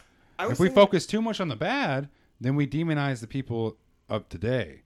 Like, and that's what I think that I dislike a lot about like the critical race theory thing, is that it's mainly focused on the ills of our history, and then it's like, well, me and you are both white people, right? So I shouldn't be suffering the injustices of my forefathers, because that's not my heart. My heart is who I am. I shouldn't be demonized by that. And I know that people are like, well, you need to recognize your privilege and all that. And I was like, okay, well, explain my privilege. And if there is a privilege, then just give me a tax. Like, give me a tax. Well, 7% of my income, so I can dispense with that argument. Because I don't want to have this argument. Because I don't personally have any biases between white people or black people. And I totally understand this argument, and let me hit it on a couple of different points. What is your background, by the way? You said Irish. Are you full Irish or? No, I grew up. My last name is Castleberry, so yeah. I'm straight English. Okay. Yeah. Old English. And again, I know you're listening to this on a podcast, so allow me to quickly explain myself to y'all. Yes. I am half Irish, half Filipino. My father was born in the Philippines. My mother was the first generation on her side of the family to be born in America. I look kind of beige. I pass for Mexican, Hispanic, Jewish, Italian, barely heterosexual. Basically, it boils down to an attractive man. Damn right. Yeah. But here's the thing. We got to live with the sins of our past, both as individuals and as a race. And that means good and bad. I mean, as a Filipino, as an Irish person, and yeah, as yourself, I have a little, grudge against Great Britain. Mm-hmm. I think Northern Ireland should be part of Ireland. That's just my belief because I'm Irish. Thank you, King Henry VIII. Yeah. Yep. And I'm fine. Take it. And I have a little edge against the Brit. As a Filipino, I have issues with the Chinese. Historically, if you're familiar, Spanish, even America after the war. So there's that issue. So we all have to kind of just sort of carry our generational sins. And it doesn't mean that we have to let it weigh down on us. We should know our history. And here's what I'm ultimately getting at. When you're talking about history, we should be the same thing with art. When HBO Max was getting people saying, hey, you shouldn't have Blazing Saddles on, or Gone with the Wind. No. We should have all our art on. Yes. We should have all our history. All our libraries should have all our books. All our museums should have all our statues and our paintings. Because they're reflective of us in time. And we're going to be defined by the art of this time. And 200 years from now, people are going to look at us, and we should have specific art that reflects us. Just like people 200 years ago have art that reflects them. That's our history, and they're the perfect mix. Art and history. Facts and our best emotions. And we may not like it 200 years later because of the language, the look, but it was our best then. Well, at the minimum, it's just what we were. What we were. And we got to see the pluses and the minuses. And with the polarizations, like even our conversation, like we both respect and love each other, or at least I do. I know I do. Like I've loved you from the second I saw you. In my heart, I do love. In some ways, you complete complete me. And I do. I respect that. Romance is on the horizon. I respect the amount of experience that you've had. You're like me if I was in shape. Yeah, the knowledge that you've had, and so you may have different perspectives. You've given me things now that I have to I want to look into. I want to look into the story that you talked about before. It's like, well, did that really happen? I want to know, because like if that is true, then I may have to readjust, and so my opinions are based off of what I know to be true, based off of what I've experienced, based off of what I've seen. So if I'm only seeing myself within an echo chamber, that's a problem. I need to start breaking myself out of that echo chamber, and I don't want to do that. There's something about me that doesn't want to relinquish, but I know I need to do it. And that's what I try to do with this podcast, is I try to encourage other people is to break out of. I like to bring people on, like you said before, you want to have like 5 people on everything. I like to bring on people that I disagree with. I agree. Because if I disagree with them, and then they can say something in their thing, because I'll probably re-listen to this podcast episode, because I may have missed something that you said because I was thinking about something at the time. And so I want to re-listen to it, and I want to hear what you're saying so that I can be able to maybe look into things. Maybe I can change my position on things. And I encourage other people, that even my guests that come on, that are very passionate about what they believe, to whatever I say, maybe encourage them to look into something different. Absolutely. And I think that is the beautiful thing, and that's what we've missed about discourse. And then that's what we miss about history too, because we try to paint a black and white lens over history. It's like these people were evil and these people were good. Like, listen, things are not so black and white. Yeah. Like what happened in Ireland, what happened with the English, we don't know all the different players. We don't know all the complexities of everything like that happened. I'm not advocating for either side of that struggle, but at the end of the day, things happened, and that's what goes on in history. Those are major events, and then one group paints the other group as evil or pure. Well, there is no such thing as purely pure and purely good. There's the motivation. What was the motivation? Some of them say, well, like the Crusades. Well, the Second Crusades was a religious war that was just trying to just mass slaughter things. It's like, well, yeah, that's definitely a rough time. Like what led to that? Okay, well, that was the First Crusades. The First Crusades was a Muslim culling of all Christians, and that's what caused the Holy War.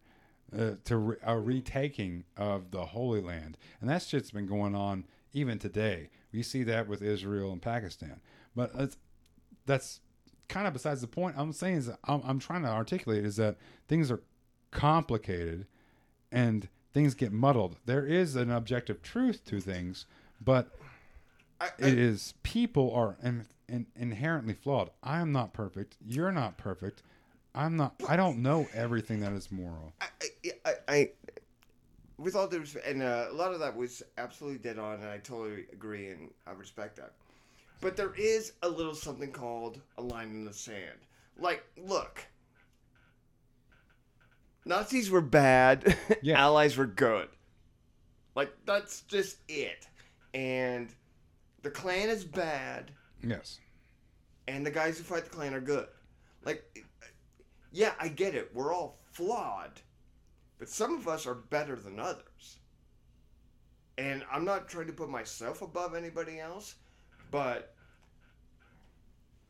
I think that just when we try and drop it down to, again, with something I said earlier, with especially with everything that's happened over the last several years, when people say, like, yeah, we have our differences, but deep down all Americans are the same. We're not. No. We're not. We're not the same. I'm not saying we're the Civil War, but we're not milk and honey. And there are bad people out there. And sometimes people want to say, like, well, you're calling all Republicans bad. Like, no. Oh, you're calling all Democrats bad. No. I'm just saying that there are bad people. And there are also people who are neutral who will do bad if they can think they can get away with it. Yeah, and I think that goes down to the heart of the individual. Is what are your motivations? Why are you doing what you're doing? And I think that gets Be really good. big into politics too. It's like what was Trump's motivation for running? What was Obama's motivation for Trump's running? was fame and notoriety. I don't think he actually planned on winning.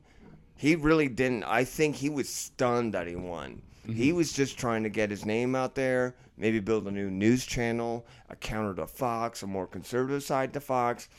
I genuinely believe in my heart of hearts that he did not plan on winning. Yeah, and when but he won, he was like, oh, fuck.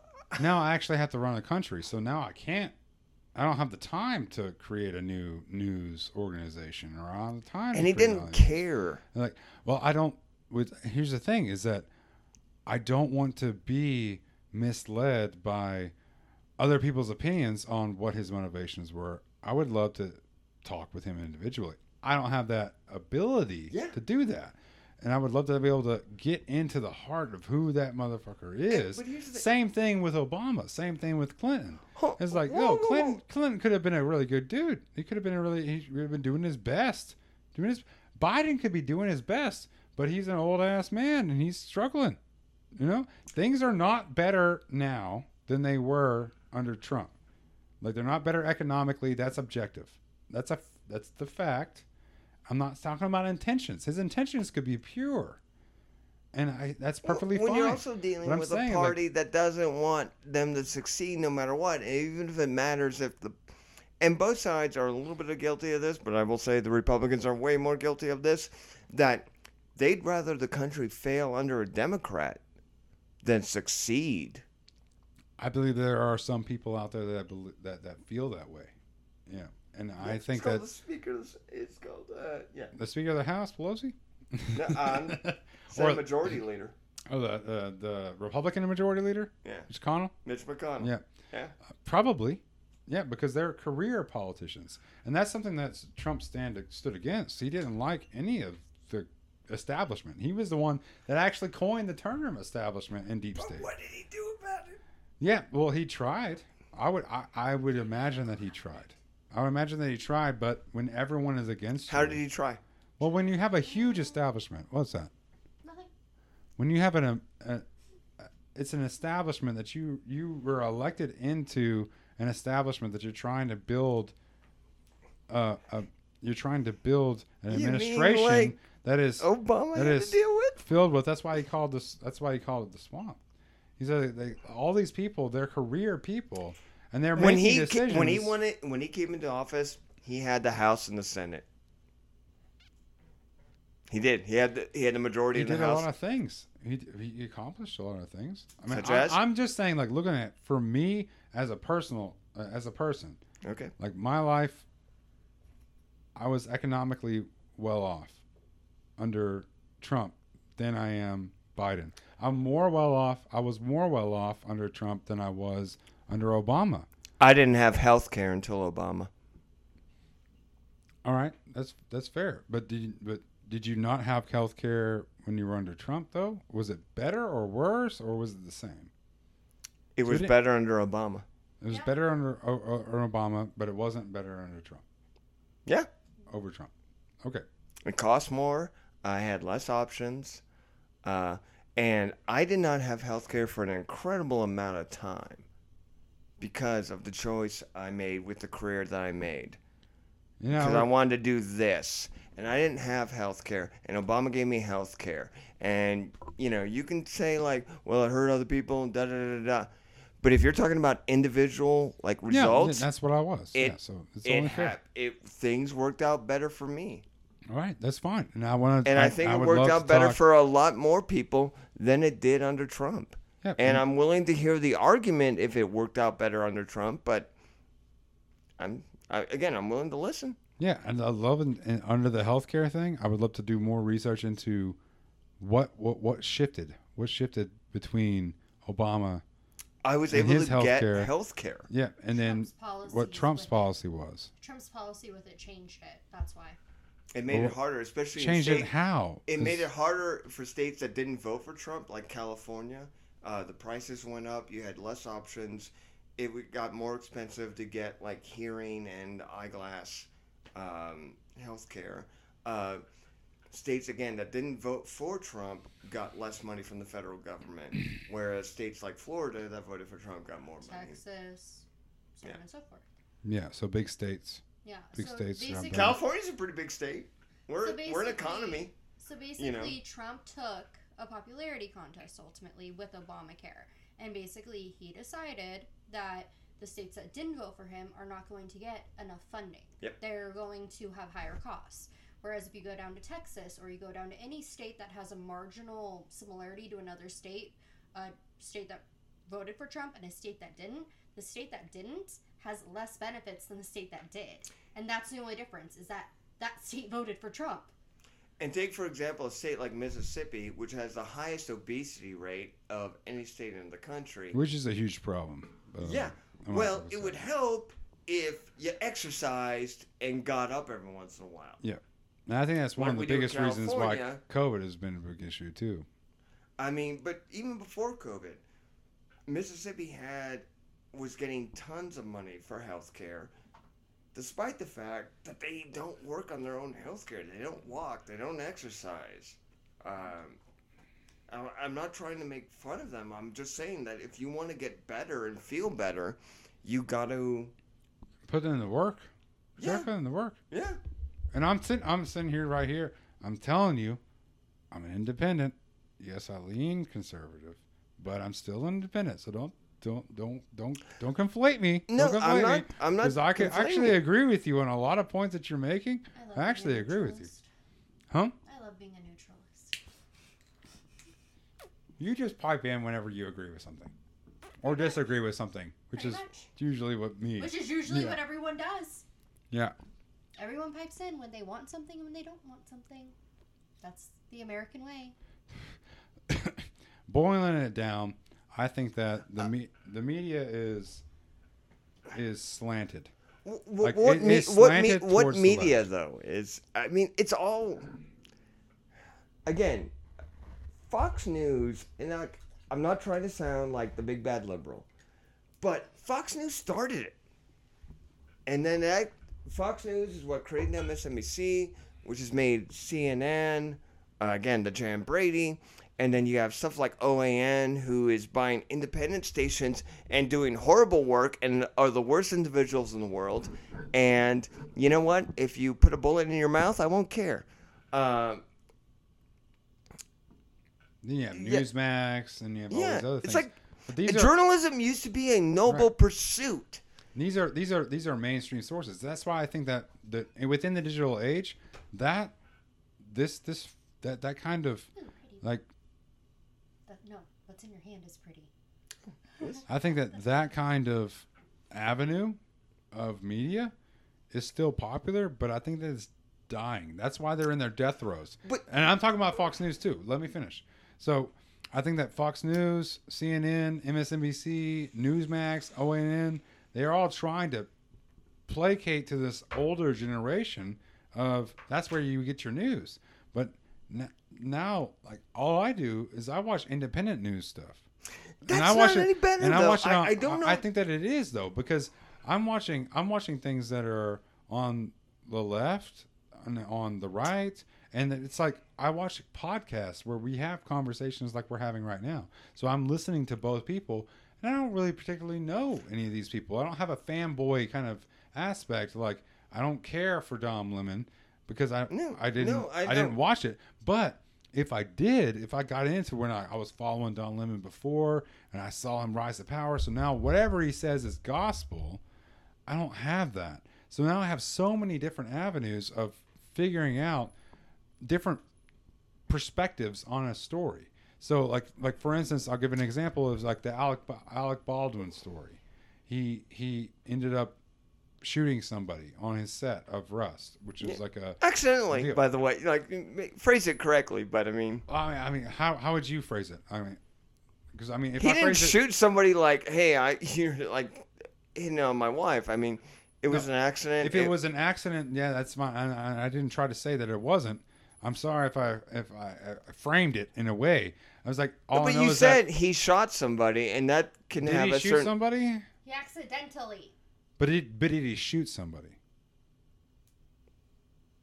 Okay, how many times in children's history has two children had a gun that they got from their parents, and the gun magically went off? So it was an accident. So here's the Yes. deal: how many times have I gone shooting with you? 2 or 3? 2 or 3. Have I ever pointed the gun at you? No, because your daddy taught you better. Even if it was unloaded, have I ever pointed it at you? No, because your daddy taught you better. Yeah, he's Alec Baldwin. He's like Did you have an 5 old-ass guys man. whose He's not job? a child. Did you have 5 guys whose job it is to make sure that there wasn't a gun in that bullet because you're an actor, not actually shooting somebody because you're not a cop or somebody who knows that you're holding a gun that actually has a bullet in it? You assume because it's a film studio and it's a film shoot that it's a project and that there are 5, 6, 7, 8 other people who go through it. That should have gone through it. You're right. But here's the deal. He is the last person to have it, and he is the person that wasn't pointing at another. It wasn't like this was an accident during a shoot where he was pointing at somebody else that's on the shoot. He was pointing at his producer, and the director was right there. Why was he pointing at, and why did he pull the trigger on just without questioning it? I have a gun, and I am really conscious that I would never want that to happen. This man is way older than me. He has way more experience than me handling firearms. Why would you say that? Why would you say that? You're in the military. He's not in the military. Just because he's older, he must have done more things than you did? Handling weapons? Yeah.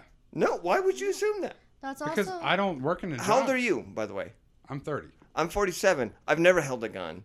Okay, but So why would you assume that I'm 47? I must have held a gun before. I'm not. I didn't assume it. I never said that. I never But said But that. why Well, did you you were assume assuming Alec about Baldwin? yeah. Because he's worked in movies where a lot of his movies have had weapons. But the thing is that a lot. But Those are movies. Those aren't There's- real there's things. 2 different versions. Okay, there's the movie sets that he's gone to that has had actual like people double checking the guns. The thing is that the person that handed him that gun, he's already been in trouble for not double checking a previous gun on a different movie. have you not seen? Have you not And seen? it's his job to make sure that the gun is safe in that. It's not the It's- actor's job. Yes, it is. Yes, No, it is. it's not. Will No- Smith on the It's Bad not- Boys 2. There was a Because full he- video clip that showed. Okay, you lit a that he cigarette. If there was a looks- gas leak and it blew up, would that be your responsibility? I mean, How- you lit the cigarette. So you're trying to say that? How would I be able? If I had a gauge right here, if I had a Exactly. hold on a second. If I had a gauge right here that leveled Yeah. where the gas was, But if it was rising and I wasn't paying attention to it or I didn't look at it, and then I lit the cigarette, then yes, that would be my responsibility. It's not your job to make sure that there's a gas leak in a building. I'm pretty sure the insurance claim would beg to differ. So if you're at a Chili's, or if you're at an Applebee's, or if you're just walking down the street, There was a gauge right here. Yes, there would be. No, because technically it is property management's responsibility to ensure that all of their units are safe. It is not the tenant's job to be able to smell a gas leak if they can or cannot, because some people can't smell. So therefore, it is still the apartment's So complex. he can't see. So we can't see that there's a. This is all it takes. And how I many? don't even And know. how many movies has he done where the gun's been completely safe? A lot of them. But the Not thing real. is, It's in Arizona. is that I've never he- held a gun.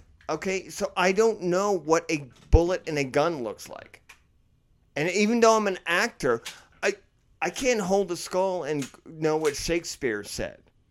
I can only do what I can do. That's all it takes. That's all it takes. Yeah, that's because you're in the military and you know what those things are. He worked with weapons. No- He worked his entire career with. No, he isn't. He's not a Yes, he cop. has. He's an actor. What he is saying is that it's not the fact that he's been handed guns numerous times that will give him the copious amounts of experience to be able to say, "Hey, check this gun." What he You're not is understanding. saying, And I'm sorry. Like there is actual law. No, in- no, hold on. I've taken drama classes. I've taken acting classes for numerous years. They've never said like, well, here's how you check a gun because you might be in a cop movie at some point. My job is to take emotion and put it in front of a camera, in front of an audience. It's not my job to look and see if there's a bullet in a gun. Okay. That's the job of the military. Well, That's the here's job the- of the technical staff. There are millions of people on a staff of a movie. okay. All right, so let me now, please, because I have two people Since that are you both cut me coming off. at me. Both coming at me. Mm-hmm. Let me speak for a little bit. Okay. There is a decorum. There's at least a cinematic law that when you're handed a weapon that could be used, there is a level. There's an armorer that they do check it. Yeah, And there's a an armorer. producer that also hands it off to the person. And they check and they say, hey, scene is safe, everything is good. And then the actor has to say, and this is why I brought up Will Smith, is because on the set of Bad Boys 2, Let me ask you this this. is law. This is cinematic law. This is law. Whenever they're handed a weapon, they have to check it too. That's The not true. main thing, it is It true. is not true, dude. Then look it up, man. I will look it up, and also I'll send it to you. I don't please want you do. to look it up. And I'm also, gonna send it at to the you. same time, if this was a conservative actor, if this was a Chuck Norris, but Alec Baldwin, he's a kind of a liberal actor. Would you be like Yes. going this far with a Chuck Norris or a Tim Allen? Absolutely. Because that Or shit a would John Voight. definitely make the news. Okay. Definitely make the news. So let me ask you 100%. this. If there is the stunt groups, because they have stunt groups on movie sets, if someone is in a harness and they're doing a flying scene, is it the person who put them in the harness to make sure it's safe, or is it the actor's job to make sure that that harness is safe? All right, so here's the deal. I already showed you. This is how easy it is to make sure there isn't a live round. Yes, but that does It- not answer my that's question. Not, yeah, that's not an answer. So you're talking about a harness. Yes. Well, if I was going into a harness, if I was going to go into a harness as an actor, I would be looking at that harness. But how would you know what is the correct way to wear that harness? So you're saying that of all the years that he's had, when he's had a weapon in his hand, he's never been asked. He's an actor. He's not a cop. He's not a soldier. You He's not to, that to paint them intelligent. as the same So you're saying that he's not intelligent then? Okay, so you think Captain America's really a superhero? So is Iron Man? No, who I'm wears not a suit saying of that armor? he's a superhero. I wasn't saying that. I was saying this is basic. This is basic. To you. That takes To one you. day. One Because day. you're To you. interested in guns. One. No, this is not one. This is It's not basic. I don't know what that means. Look down the barrel. That's- Is there a round in But the it? thing That's- is that if you just have a gun, okay, if you were If to I've just never leave seen a that gun Glock before, line you don't there know and what it's it open, means. Yeah. Oh my god, dude! You can't be serious. This is such a. This is a. That's a very weak argument. Is that Actually, you my can't? argument's And this better. is a revolver. Like he was using a revolver, so he wasn't even using this. Like this is actually more difficult because you have to pull the slide back. and you have to look down the barrel, right? Again, if you there's don't own 2 one points. of... Okay. I know that there's 2 points. I know this, and I'm not an actor. There's 2 dots that show whether it's a dummy round, whether it's a live round. And what they do whenever they're on set is they pull it like this. They go like this. They touch it. They do this. This is something that is trained and is told to actors. This is law. This is cinematic law. They have to do this. They have to make sure if they're going to be pointing it and they're going to be shooting it at anybody, pointing it at anybody, they have to make sure that they have 2 dots. 2 dots shows as a dummy round. The shot that he shot was not a dummy round. I've been an actor for 25 years, man. I've never heard this before. And I get it. You know guns. That's great that you know guns. But it doesn't mean that everybody knows guns. And that doesn't put it on the actor. He's been acting longer than you've been alive. Yeah, but that how long but that has doesn't guy in mean the armory he been doesn't on mean movie he sets? likes guns. Maybe he hates guns as much as I do. So because Maybe he, he hates guns, thinks he's a decided real to man. Point it at somebody that wasn't even on the set to be. I've held a insane. sword on front of people. Not that only said, did he point it, he pulled the trigger. The thing is, though, is that if he's not experienced with guns, if he doesn't like guns, He is experienced. But That's no, my point. Let me explain You don't this. know In what his he's personal experienced. life, in his personal life, if he owns a gun, that's great. But the thing is that it all does come down to the armory, because the armory's job is to make sure that that movie set is safe. If the armory would have checked that gun, they would have saw there were no dummy rounds in it. There was a real round in it, then they wouldn't have handed it to him. Therefore, not putting him in that situation. So yes, it is the armory's job. Because he's being handed a gun like, oh, well, I've been handed a gun numerous times on every other movie set. I've never had a problem. So why would he think to be like, oh, let me double check that? If he doesn't have guns in his personal life, he's not going to automatically be like, double check this. Do you think that before every scene that an actor does right in front of a camera, he goes, hold on, pause, I need to double check this? No, they don't. Yes, it's because it's the armory's job. Yes, because the law says that's why you don't see this in acting a lot. That's why this is such a big story. The big story is that somebody died. It doesn't happen all the time. So to make it sound like it happens every other weekend. The reason why it's a big story is because and that it's Alec Baldwin. doesn't happen a lot when there's a lot of guns in movies. There's a lot of guns in movies. And these are not prop guns. Right? The round is the prop. The gun is a functional gun. The gun is a functional gun. Okay? The round is the prop. But they tell them it's a blank. They tell them it's a blank. That is not their job. Okay, man? That is silly and asinine to assume that an actor has to figure out how a sword works or figure out if he's driving a tank. Well, you have to take 6 months of driving a tank because you have to drive a tank. You're an actor. You're doing a job. You're doing a gig. Yeah, but they did that. Somebody messed up. Somebody screwed up. And it's because it's Alec Baldwin and... No, I'm not talking to... I have not said anything about his political ideology. Let me ask you this, I've not said anything about that. I'm talking about a man. Yes, okay, let me ask you this. He pointed it at... He didn't point it at another actor. And he didn't fire at another actor. He pointed and pulled the trigger at a producer. Do you know... Why is that a producer? Like, these are questions. These are honest questions. Do you know that the producers actually get really close to the actors? Let's take the Harley Quinn movies, for instance, with lovely Margot Robbie. She literally has a gun in her hand during most of her scenes. It is her most famous gun. Do you honestly think that that girl checked her gun before she left her trailer with it or went to the prop stage where they have to have all of their props checked, signed out, signed back in? Do you honestly think that this girl literally went up and was like, let me double check this? No, she didn't. How do you know that? Because... I know that because that is the cinematic law. And how many laws are broken? I'll show you the law. How many labor laws are broken? I will show you. How many social laws are broken? How many spiritual laws are broken? Okay, you know what? You have a computer in front of you. I would love to see it. Pull it up. Let's go. All right, cinematic law when it comes to guns. Can I piss quick? Yeah, go ahead. Yeah, sure. You guys keep talking about how much y'all agree with each other, and then I'll come back and I'll show you. I'm gonna have a very fun night. I'm just gonna have a very fun night. I might have like 41 minutes before I have to catch a ride back to my place, but. Yeah. Can I try that? This? Yeah. Actually, let me But stuff for you. I don't get it because logically speaking, I have known of no actor that literally checks their crap when they're handed it to them. Harley Quinn doesn't do it. None of the freaking Kill Bills did it. There was a kid. I'm a little bit older, so mid 80s, late 80s. Okay. It was a TV show, CBS series. Okay.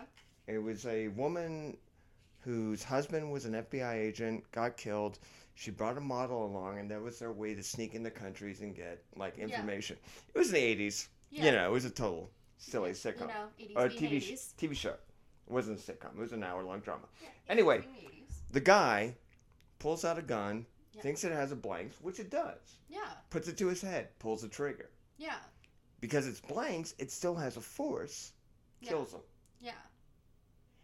There's no acting Okay. class that tells people like, okay, Okay, you have to yeah, figure we out have to how a double check gun this. works. It doesn't. No, it doesn't. It's because it's if it was Chuck Norris, if it was John Voight, it was Bruce Willis. It's because it's Alec Baldwin. Okay, you've seen the movie, you've seen the documentary The Tiger King, right? Yeah. Okay. Well, his lovely husband went and shot himself in the head because he was sitting there saying, oh, well, a Ruger won't shoot if there's no clip in it. Like, the Ruger won't shoot. The Ruger won't shoot. Yeah. And he goes and he shoots himself. The thing is, that's real life versus going onto a movie set and sitting there saying, hey, by the way, I'm going to hand you this gun. No, it's the armory's job to make sure. It's like when you check out a gun from the military base. You kind of have to... Look, I'm not trying to sound like Johnny Hollywood, but I've been on sets before where I'm the lowest man on the totem pole. The highest person on the totem pole, they don't check. Like, Meryl Streep isn't asking to, like, let me check the gun and make sure that it's cool. Like, there's 9 other people before that gun gets into that person's hand. It's not the actor. Why would you expect an actor to, like, know how a gun works? I would expect military to know how a gun works. I would expect gun enthusiasts to know how a gun I works. expected 9 people who have to check on the gun to know how the gun works. Yes. Right? I mean, it's just... Yeah, no. I would expect the armory to know what he's doing and why he's doing it. I would not expect Alec Baldwin to be like, oh, you just handed me a gun. Okay. Let me open it up and be like, huh. There are so many movies that have guns in them, and the thing is that none of the actors sit there and say, oh, we had to check the gun before I was able to use it. They all say, oh, we have to check it out from the armory on the set. And they check it for us. Do you really want to check an actor who's probably coked up and drunk? Like, a lot of the best method actors do drink quite a bit before they go on set. that's how I do it. But my point is, yeah. Again, that's how I run. But I mean, yeah, it's not. That's like acting. It's like asking an actor, well, you're going to be in front of the camera, so you have to know cinematography, and you have to know lighting, and you have to know what the boom mic is. No. It's other people's jobs. That's why movies cost hundreds of millions of dollars. Because everyone else knows their, like, individual niche. They know what they're supposed to do. They know that they're Hopefully. like, they've been doing it for a really long time. They know where they're supposed to stand for the boom mic. They know where the camera is going to be. The actors know where the camera is going to be. It's something that's just, like, told to them all the time. Actors are told to stand there and say this. And look pretty and give emotion. Yeah. That's it. Yeah.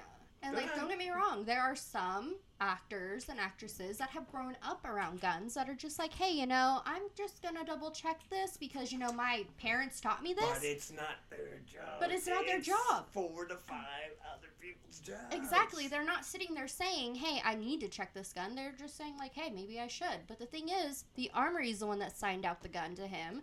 The guy sat there, and he's literally the guy that was in charge of that particular gun has already had 2 complaints where other people have gotten injured because he didn't check the guns properly and they went off. So, I mean, Alec Baldwin is not the first person to point a gun at someone that did not have a dummy in it. Yeah. It is the armory. Brandon Lee. We were talking about Brandon Lee and The Crow earlier. He looks triumphant. Yeah. I don't like that look. He looks triumphant. I just pulled up like 5 articles that explain like how the like what y'all are talking about. Y'all are talking about the levels of responsibility. Yes, you have an armorer that is their job is to load the rounds and everything like that. But it goes outside of just the armorer as far as cases like this with Alec Baldwin. At the end of the day, every single one of these articles that I've read so far said From that where? The person who holds and points and fires is by federal law responsible. Unless they're a cop and pointing the gun at a black person. But I got to be honest, man. I want to know sources. Like, let's. Go ahead. Okay, Get so up there we and double check have his sources. we have Just get up there and do it. CBC California News. Get up there and do it. We have Alec Baldwin. Okay, so this is USA Today. The gun safety protocols are rigged on film. Mm-hmm. We have, so that's USA Today. We have Chicago Sun-Times. And we have our Media American News. I've never heard of this one, but not exempt from gun safety rules or criminal charges. So a news site. And theconversation.com. No, I pulled up 5. I'm not trying to. I wasn't looking for. I just picked on the first 5. No, I know, but like it does get hairy. I'm gonna sit here and we're still actually recording. You know that. I know. Like it gets hairy when we're talking about responsibility. But obviously, my conviction of responsibility is the last person who holds a weapon. So it's like if you handed me, and I know that you're probably going to disagree, because it's like you hand me a sword and said, hey, like, stab this person. It's like, well, is it going to stop him? No, he's wearing a vest. It's fine.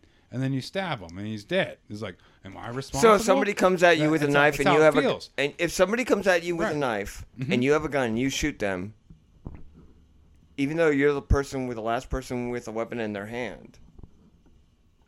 If they were cool. Attacking me like legitly, or they were attacking me on. Well, you said the person who has the gun in their hand or the weapon at their hand last is the guilty person, right? We all know that. Okay, so the person who kills another person with a weapon of superiority. So that a gun is going to beat a knife if you're pointing and you're directing and you're pulling the trigger. So this producer and the director, they didn't have any weapons. They weren't trying to come after Alec Baldwin. You mean like Trayvon Green didn't have any weapons? Like, why are you bringing up these police scenarios? These are police. It wasn't a police scenario. Trayvon Green was not a police scenario. It was a guy who just happened to have a gun.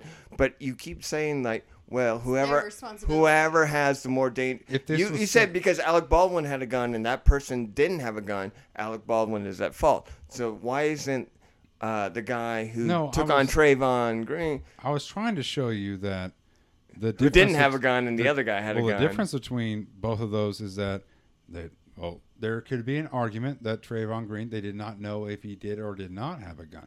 You're a producer of a movie that you worked with and you have a really good relationship with. I would assume they had a pretty good, decent working relationship with. So if a 15-year-old black dude comes across, you just assume they might have a gun as compared to an assistant producer.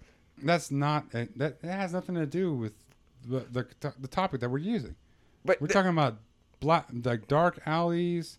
We're talking about never met this person. It was a parking lot. He was walking away from a convenience store with a soda and some M&Ms. If you want to talk about Trayvon Martin, we can talk about that. But do you want to talk about a movie set, or do you want to talk about a police encounter? If you're going to use one guy had a gun to a guy who didn't have a gun, you can't be blasé about another scenario where you're willing to defend a guy who had a gun against a guy who didn't have a gun. So if you wanted to draw a comparison, and we try to draw a comparison between what you're talking about, in this instance with Trayvon Martin, and we want to talk about the comparison between Alec Baldwin and a movie producer and a director, then you would say, well, for one, one of them was in broad daylight. One of them, they already knew each other. Why does daylight matter? It matters because they knew that that he wasn't drawing something. There was Because no of aggression. simple daylight? So because it's dark right now, there's a chance I might get killed more so because it's not 8 a.m.? Well, can you see in the dark? I can see enough not to kill somebody just because I'm worried. In the daylight, would you be able to tell if it was your producer or it was just a random person that's just drawing? I don't jump to a gun just because it's dark or because I'm scared. But you also said that Alec Baldwin thought that it was a dummy gun. There's nothing in there. There's a difference All I'm between trying thinking... to say is that there's completely different scenarios, and Dude, you're trying to you're- conflate the scenarios. The scenarios are completely different. So why are you bringing up a scenario? That's You're completely comparing them, and I wasn't comparing you're them. making You did you're it. making it you're pointing to one argument, whereas I'm countering it with another argument. That doesn't make it an argument. It makes it a point of discussion, and I would just like to debate it. But for you to just brush it off that something I said doesn't make any sense because it doesn't fit into what you're saying, then I am going to get a little bit defensive. And here's the thing. I'm having a great time. Thank you for the booze. Thank you. I do have to leave at some point because otherwise I'm going to have to walk 5.5 miles to get home because I think the cabs are shutting down. And I'm having a great time, and I really am. Trent, your wife, I'm having a really great time. I love this conversation. I think there should be more of this. And despite the fact that Trent and I are getting a little bit defensive, mainly because I'm right, I get it. But defensive just because, well, I can. I'm just saying that. I mean, that was a joke. I'm saying this that we should have more of these conversations as Americans. No, I agree. Not only as Americans, that's actually a poor choice of terms. As human beings, we should have these conversations. We should debate. We should laugh. We should joke. We should argue. We should disagree. We should be willing to go like, deep in my heart, some of the things you said tonight, I think are wrong. And I hope, And I and could be wrong, too. I think you probably think the same thing about me. But I don't want it to be that just because we think that we're wrong individuals. I'll still we're have just- you over. I'll still have you over again. I know, because you brought me booze. Of course I'll show up. I want Dude, to be challenged. You could be a Nazi sympathizer. If you said Vanilla Crown Royal, I'm like, yeah, I'll show up. I'll do your podcast. If I'm wrong, I'm wrong. Like if I'm wrong, I'm wrong. But here's the thing. It's not about... Actually, it is being proven that you're wrong. No, it's about having conversations and just debating. And I would like to hope to think that maybe all three of us at the end of the night might be going like, well, so-and-so said something. Or, yeah, I might have been too strong about this. Or... on the flip side, more passionate about this, and like, no, I believe this is what I'm for, and I believe it's right. So let's have those conversations, and let's have those thoughts at the end of the day, and let's have those conversations a week from now. And if I'm back in town a year from now, I would love to do this podcast again and have these same conversations and see where we're at then. Absolutely, please. I mean, ultimately, I wouldn't be right. But the thing, no, but yeah, and I love podcasts, and I love conversation. I love good, honest debate. And I met you both just a couple nights ago, and we had a few drinks, a few smokes, conversations. You invited me on your podcast. And here we are, and we've been talking for, I think, 3 days now. But I've loved it. I've loved this conversation, and it gets the blood pumping. And I hope it's done the same for the two of you, and I hope it does the same for everyone who's listening right now.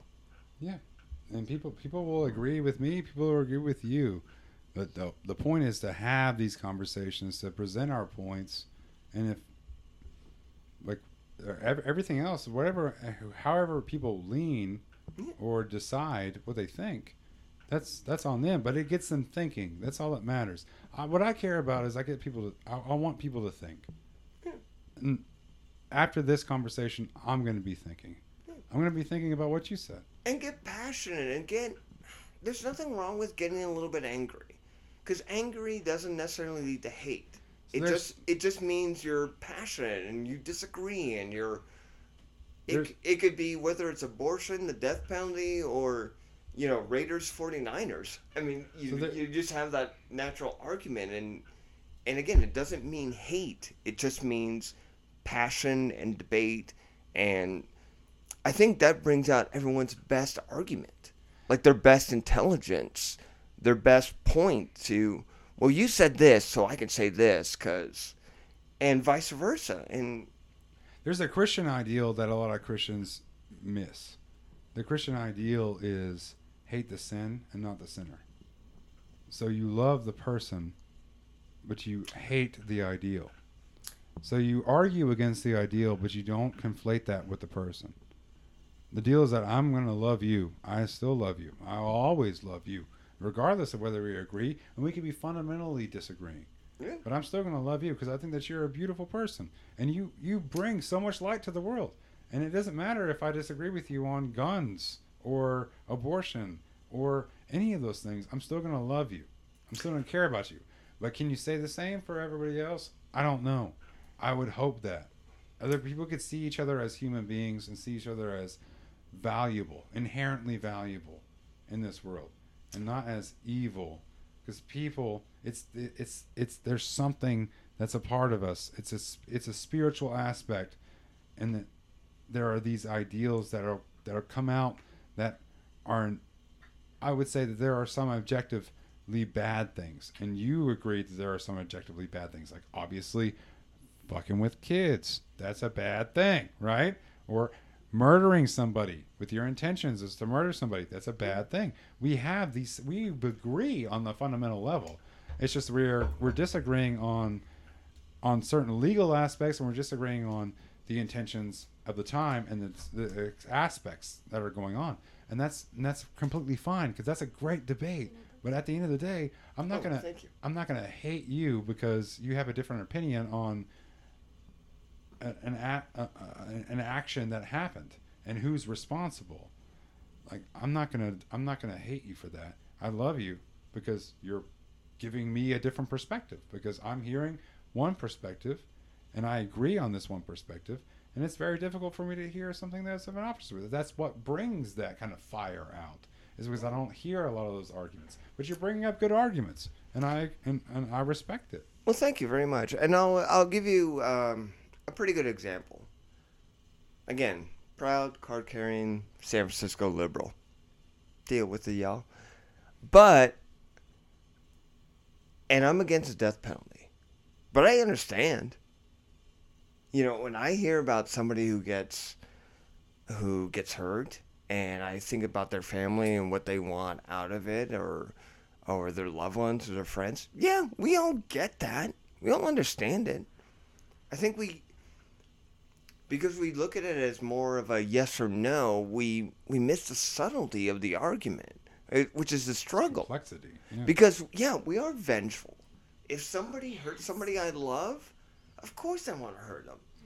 But I don't want to kill anybody unless they're absolutely threatening my life or someone immediately. So we all deal with that conundrum. That what if? We all love babies.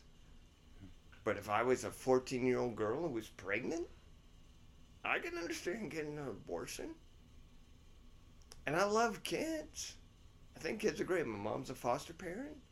But I get people who should have the option of getting an abortion. Mm-hmm. I don't like guns. But I get people who want to have guns. And I like hamburgers. I get people who want to be vegetarian. I mean, to each their own. And I think of it this way, Tony. I think that we live in a world. By the way, you're totally sounding. I don't mean to cut you off, but I don't know if it's like the. Sony. He kind of sounds like Liam Neeson right now. Yeah. Like you almost had a little bit of a Scottish accent. Like, Yeah. I don't. Scottish, eh? Tony, I don't have much skills. Yeah. I don't have much money. I can't even talk. But I do have a particular set of skills. now I'm afraid that I'm going to be speaking in a specific accent. No, it was It's like a natural twang you have. I know, yeah, it was just Right. kind of like subtly badass, where it was like, oh shit, I'm like, fuck, is there a gun over here? There's a That's my room. there's a specific Liam Neeson. there's a specific thing that I think that me and you both agree on, but I just feel like we could have gotten to the heart of what that is that I think that everyone has a capacity for evil and malevolence. Yep. The people that want guns are the ones that recognize they're hyper focused on the capacity of the malevolence of everybody else, so they want to guard against it. So they want weapons, and weapons, unfortunately, and the nuclear bomb is unfortunately created, so it can't be uncreated. So it's always going to be there. So the only way that they can guard against malevolence is to be prepared for that. So now when it comes to, I agree. yeah, and I think that I have a lot of compassion for people that don't want guns, they don't want nuclear weapons, but you can't uncreate something that's already created. So it's almost, some people feel the majority, and I lean on the side of the people that want to have guns, is because they feel that way. They feel that way of like, listen, I don't know someone is going to try to attack my family. There's something in the Christian doctrine that is I want to kind of break down the definition of meekness, because people have heard weak, right? People have heard the word meek. Meek is a biblical term. I'm familiar. Meekness, Catholic kid. Not a lot of people know the definition of meekness. The definition of meekness was those that carry swords and know how to use them, but don't unless absolutely necessary. And you said something earlier. You said, I don't want to kill anybody unless they're coming after my family or coming after me. Or directly. Like immediate threat. That is what you had said at that point, is the definition of meekness. So it's not that you can't use any kind of weapon. You would use any kind of weapon that would go against you. That if it was directed at your family or you in that kind of a circumstance. Yes. But if you didn't have the weapon on you, then you're nothing but helpless. And there's where I would actually disagree with you. 1996, I'm working a club in San Francisco. Guy hassles a waitress at the club. Kind of step in just because she's my friend. It's on my second beer, so I was feeling pretty confident. Couple minutes from two dudes. Took a pretty good beat down. Got bit in the face. Got 7 stitches right across here. A few days later, I'm at a club. Fellow comic looks at me, and he knew my story, and he says, feels kind of good getting your ass kicked. Now you know you can take it. I don't need a gun to be tough. And again, this is a podcast, you're all listening. I'm 5'10", 120 pounds. I'm nothing. But maybe it's because of that experience. Absolutely, that was a big part of it. But also because of the fact that I don't have a wife, I don't have kids. I can play that kind of X factor. I've put myself... I'm not trying to make myself sound like anything other than what I am. Not a tough guy, nothing. But I've stepped into fights, always being the smaller dude, because that's what you're supposed to do. You don't need a gun. You don't need a knife. You just got to be willing to say, like, this is wrong. And if I get the shit beat out of me, then I get the shit beat out of me. But I'd rather be that guy than a guy who did nothing. So I get why people want to have guns, and it's cool that people want to have guns. And I get that people don't want to have guns, and I get that people want to have abortions and don't want to have abortions. They don't want to have abortions, they choose to have abortions. That's a poor choice of terms. But I'm just saying, you don't have to have a gun to be a tough guy. And I get why you might need a gun to be a tough guy in a certain situation. I'm not naive. But if I need a gun to be a tough guy, then there's something wrong with me. Because you're supposed to protect people, the innocent. And I know that might sound silly and naive, and maybe I read too many comic books, and I still read too many comic books. But that stuff affected me. It taught me, along with my mom and dad, like, hey, here's the hero you're supposed to be, and you're supposed to, like, stand up. And it doesn't matter. Everyone's always going to be bigger than me. Doesn't mean I shouldn't, like, try and stop them. Yeah. My argument is that it's easier to stop them with a deterrent. Sure. It's like you don't, even if you flash the gun, or you even have to pull a gun, it still says, no, you're not going to beat the shit out of me. Because now the playing field is leveled. It's not that you have the intention of shooting that person. Now, if they came after you, given that, then they're just fucking crazy. Here's the other. Oh, I'm sorry. Okay. No, but like, I don't think that you would have to dispense with your ideals having that weapon, because you're talking about comic book characters. They have a quirk. They are able to defend the helpless, defend the weak. So but can I. You didn't have that, other than you got the shit beat out of you. Yeah. But that, you didn't, there was nothing that, it could have killed you. It could have killed you, and you had nothing to do with it. So are you saying you'd rather die No, I than didn't have nothing to do with it, because somebody I cared about was... that could help you. Yeah, and here's the thing: when moments like that happen, Well, you don't have that friend. You have a gun. I'm somebody who, like, always overanalyzes, second guesses, and we'll even get to suicide in a second.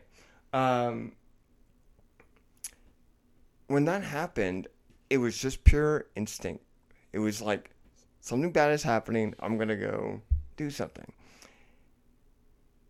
and that's.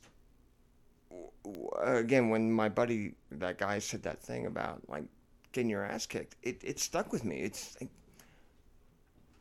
again, I don't need a gun. I don't need a sword. I don't need to be the biggest fighter. And thank you. He's lighting my smoke. He's an awesome podcast host. Even though we're arguing, but I love him. Disagreeing, but we're having a conversation. Yeah. I do love you, man. I do appreciate this. I love having random conversations with people. A friend of mine actually described this a couple years ago. It's intelligent conversations about nothing, and I like moments like this.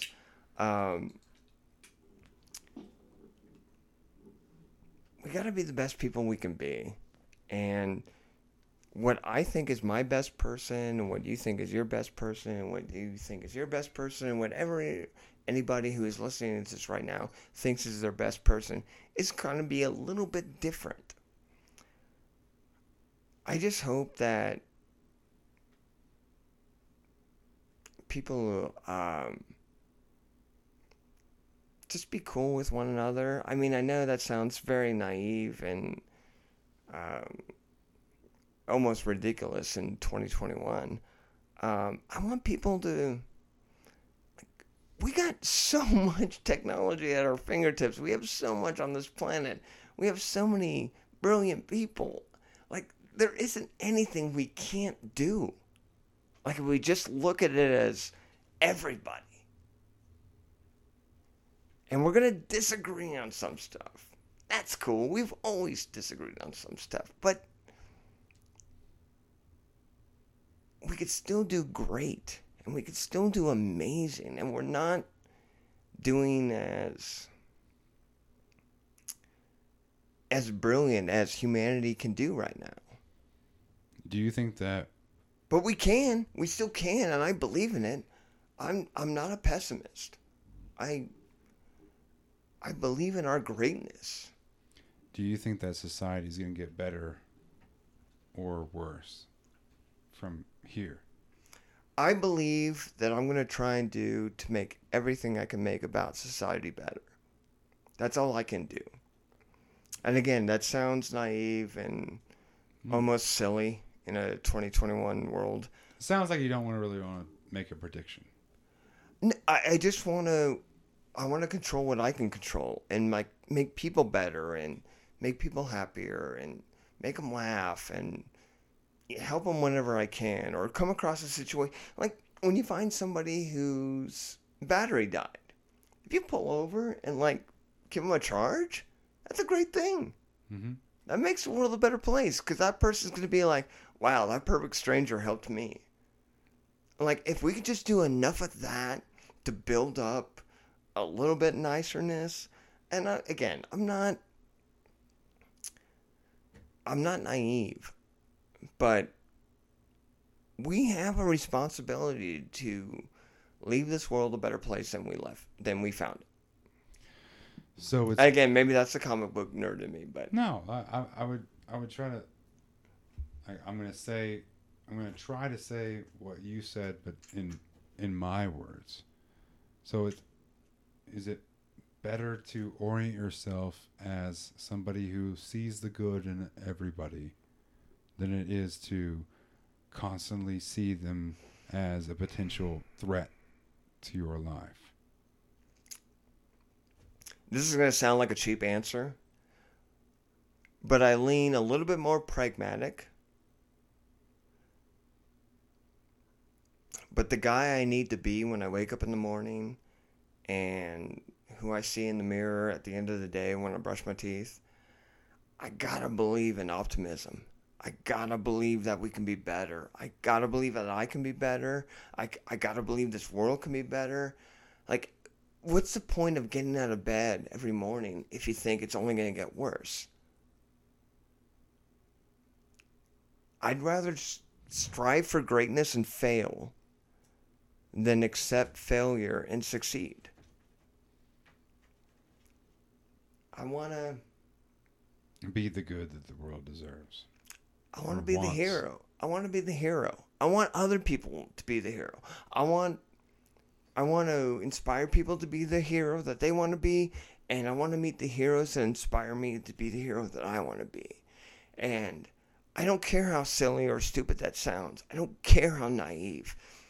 What else are we supposed to believe in unless we're being our best? Being our champs, being our heroes. And again, how people can wake up in a world and think the worst, I'm like, not to talk bad about anybody, but I feel so horrible for them. Because there are people who wake up and they are dealing with the worst, and yet they still strive to be the best and be the champs, and God bless more of them. I got a little bit more teary than I anticipated. But I believe in I believe in that. I just got tissue. But like comic books, like, and you guys saw my set, like when I talk about that nerd stuff, it's not just nerd stuff. Like Catholicism messed with me a little bit, and the Bible messed with me a little bit, but Picard showed you. Seeing a Cyclops, seeing a Green Arrow, seeing a Hawkeye. I mean, seeing a Scarlet Witch. I mean, those were my. Those are the human ideals. Yeah, that's what we would want. Yeah, but it's not reality. But we can make it that reality. Can we? We can, and we have to. Here's the thing: it doesn't matter if we reach that point. What matters is that we strive to reach that point. It's like world peace. The only way to strive that is to change the culture, and this would dive into a part 2. So I'm gonna have to wrap this up because I know. So do what you're talking about is you're talking about the archetype, and the archetype, like, that's me. I know exactly what you're talking about, and I want to get deep into it. In fact, we'll probably talk about it after this podcast. And I'm sorry, but we're going to talk about it, and we'll probably talk about it if he does come back, and we'll have another episode. But we're going to have to cut this short here, and then we're going to have to press pause So, Dude, love this you is- guys. Is this honestly the longest podcast you've had? 'Cause I think it feels like. I've gone 3.5 hours. Once. Okay, I'm just But curious. we were talking about God, and I had to like actively. Oh man, cut we're that. gonna get to part 3 at this point. Oh, This is yeah. gonna be your If Godfather. we're gonna do that, because if we're talking about archetypes, we're going to talk about Jesus, and we're going to talk about all the different hero stories and where they derive themselves from.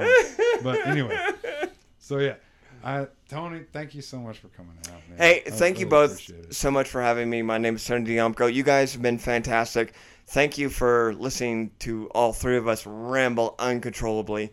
But Please drop where they can find you as well. you can follow me on all social media at Tony Diomco, TonyDijamco, and I'm also part of the Jokers and Jester comedy tour. You can find us on Facebook and our website. And again, thank you all so much for listening to our ramblings. This has been such good times. Thank you both. I could not have had a better time. Awesome. All right, I'm going to continue to talk to Tony while you guys won't hear it until the next recording, if I decide to do it. So, have a good time. Thanks for listening. Bye-bye.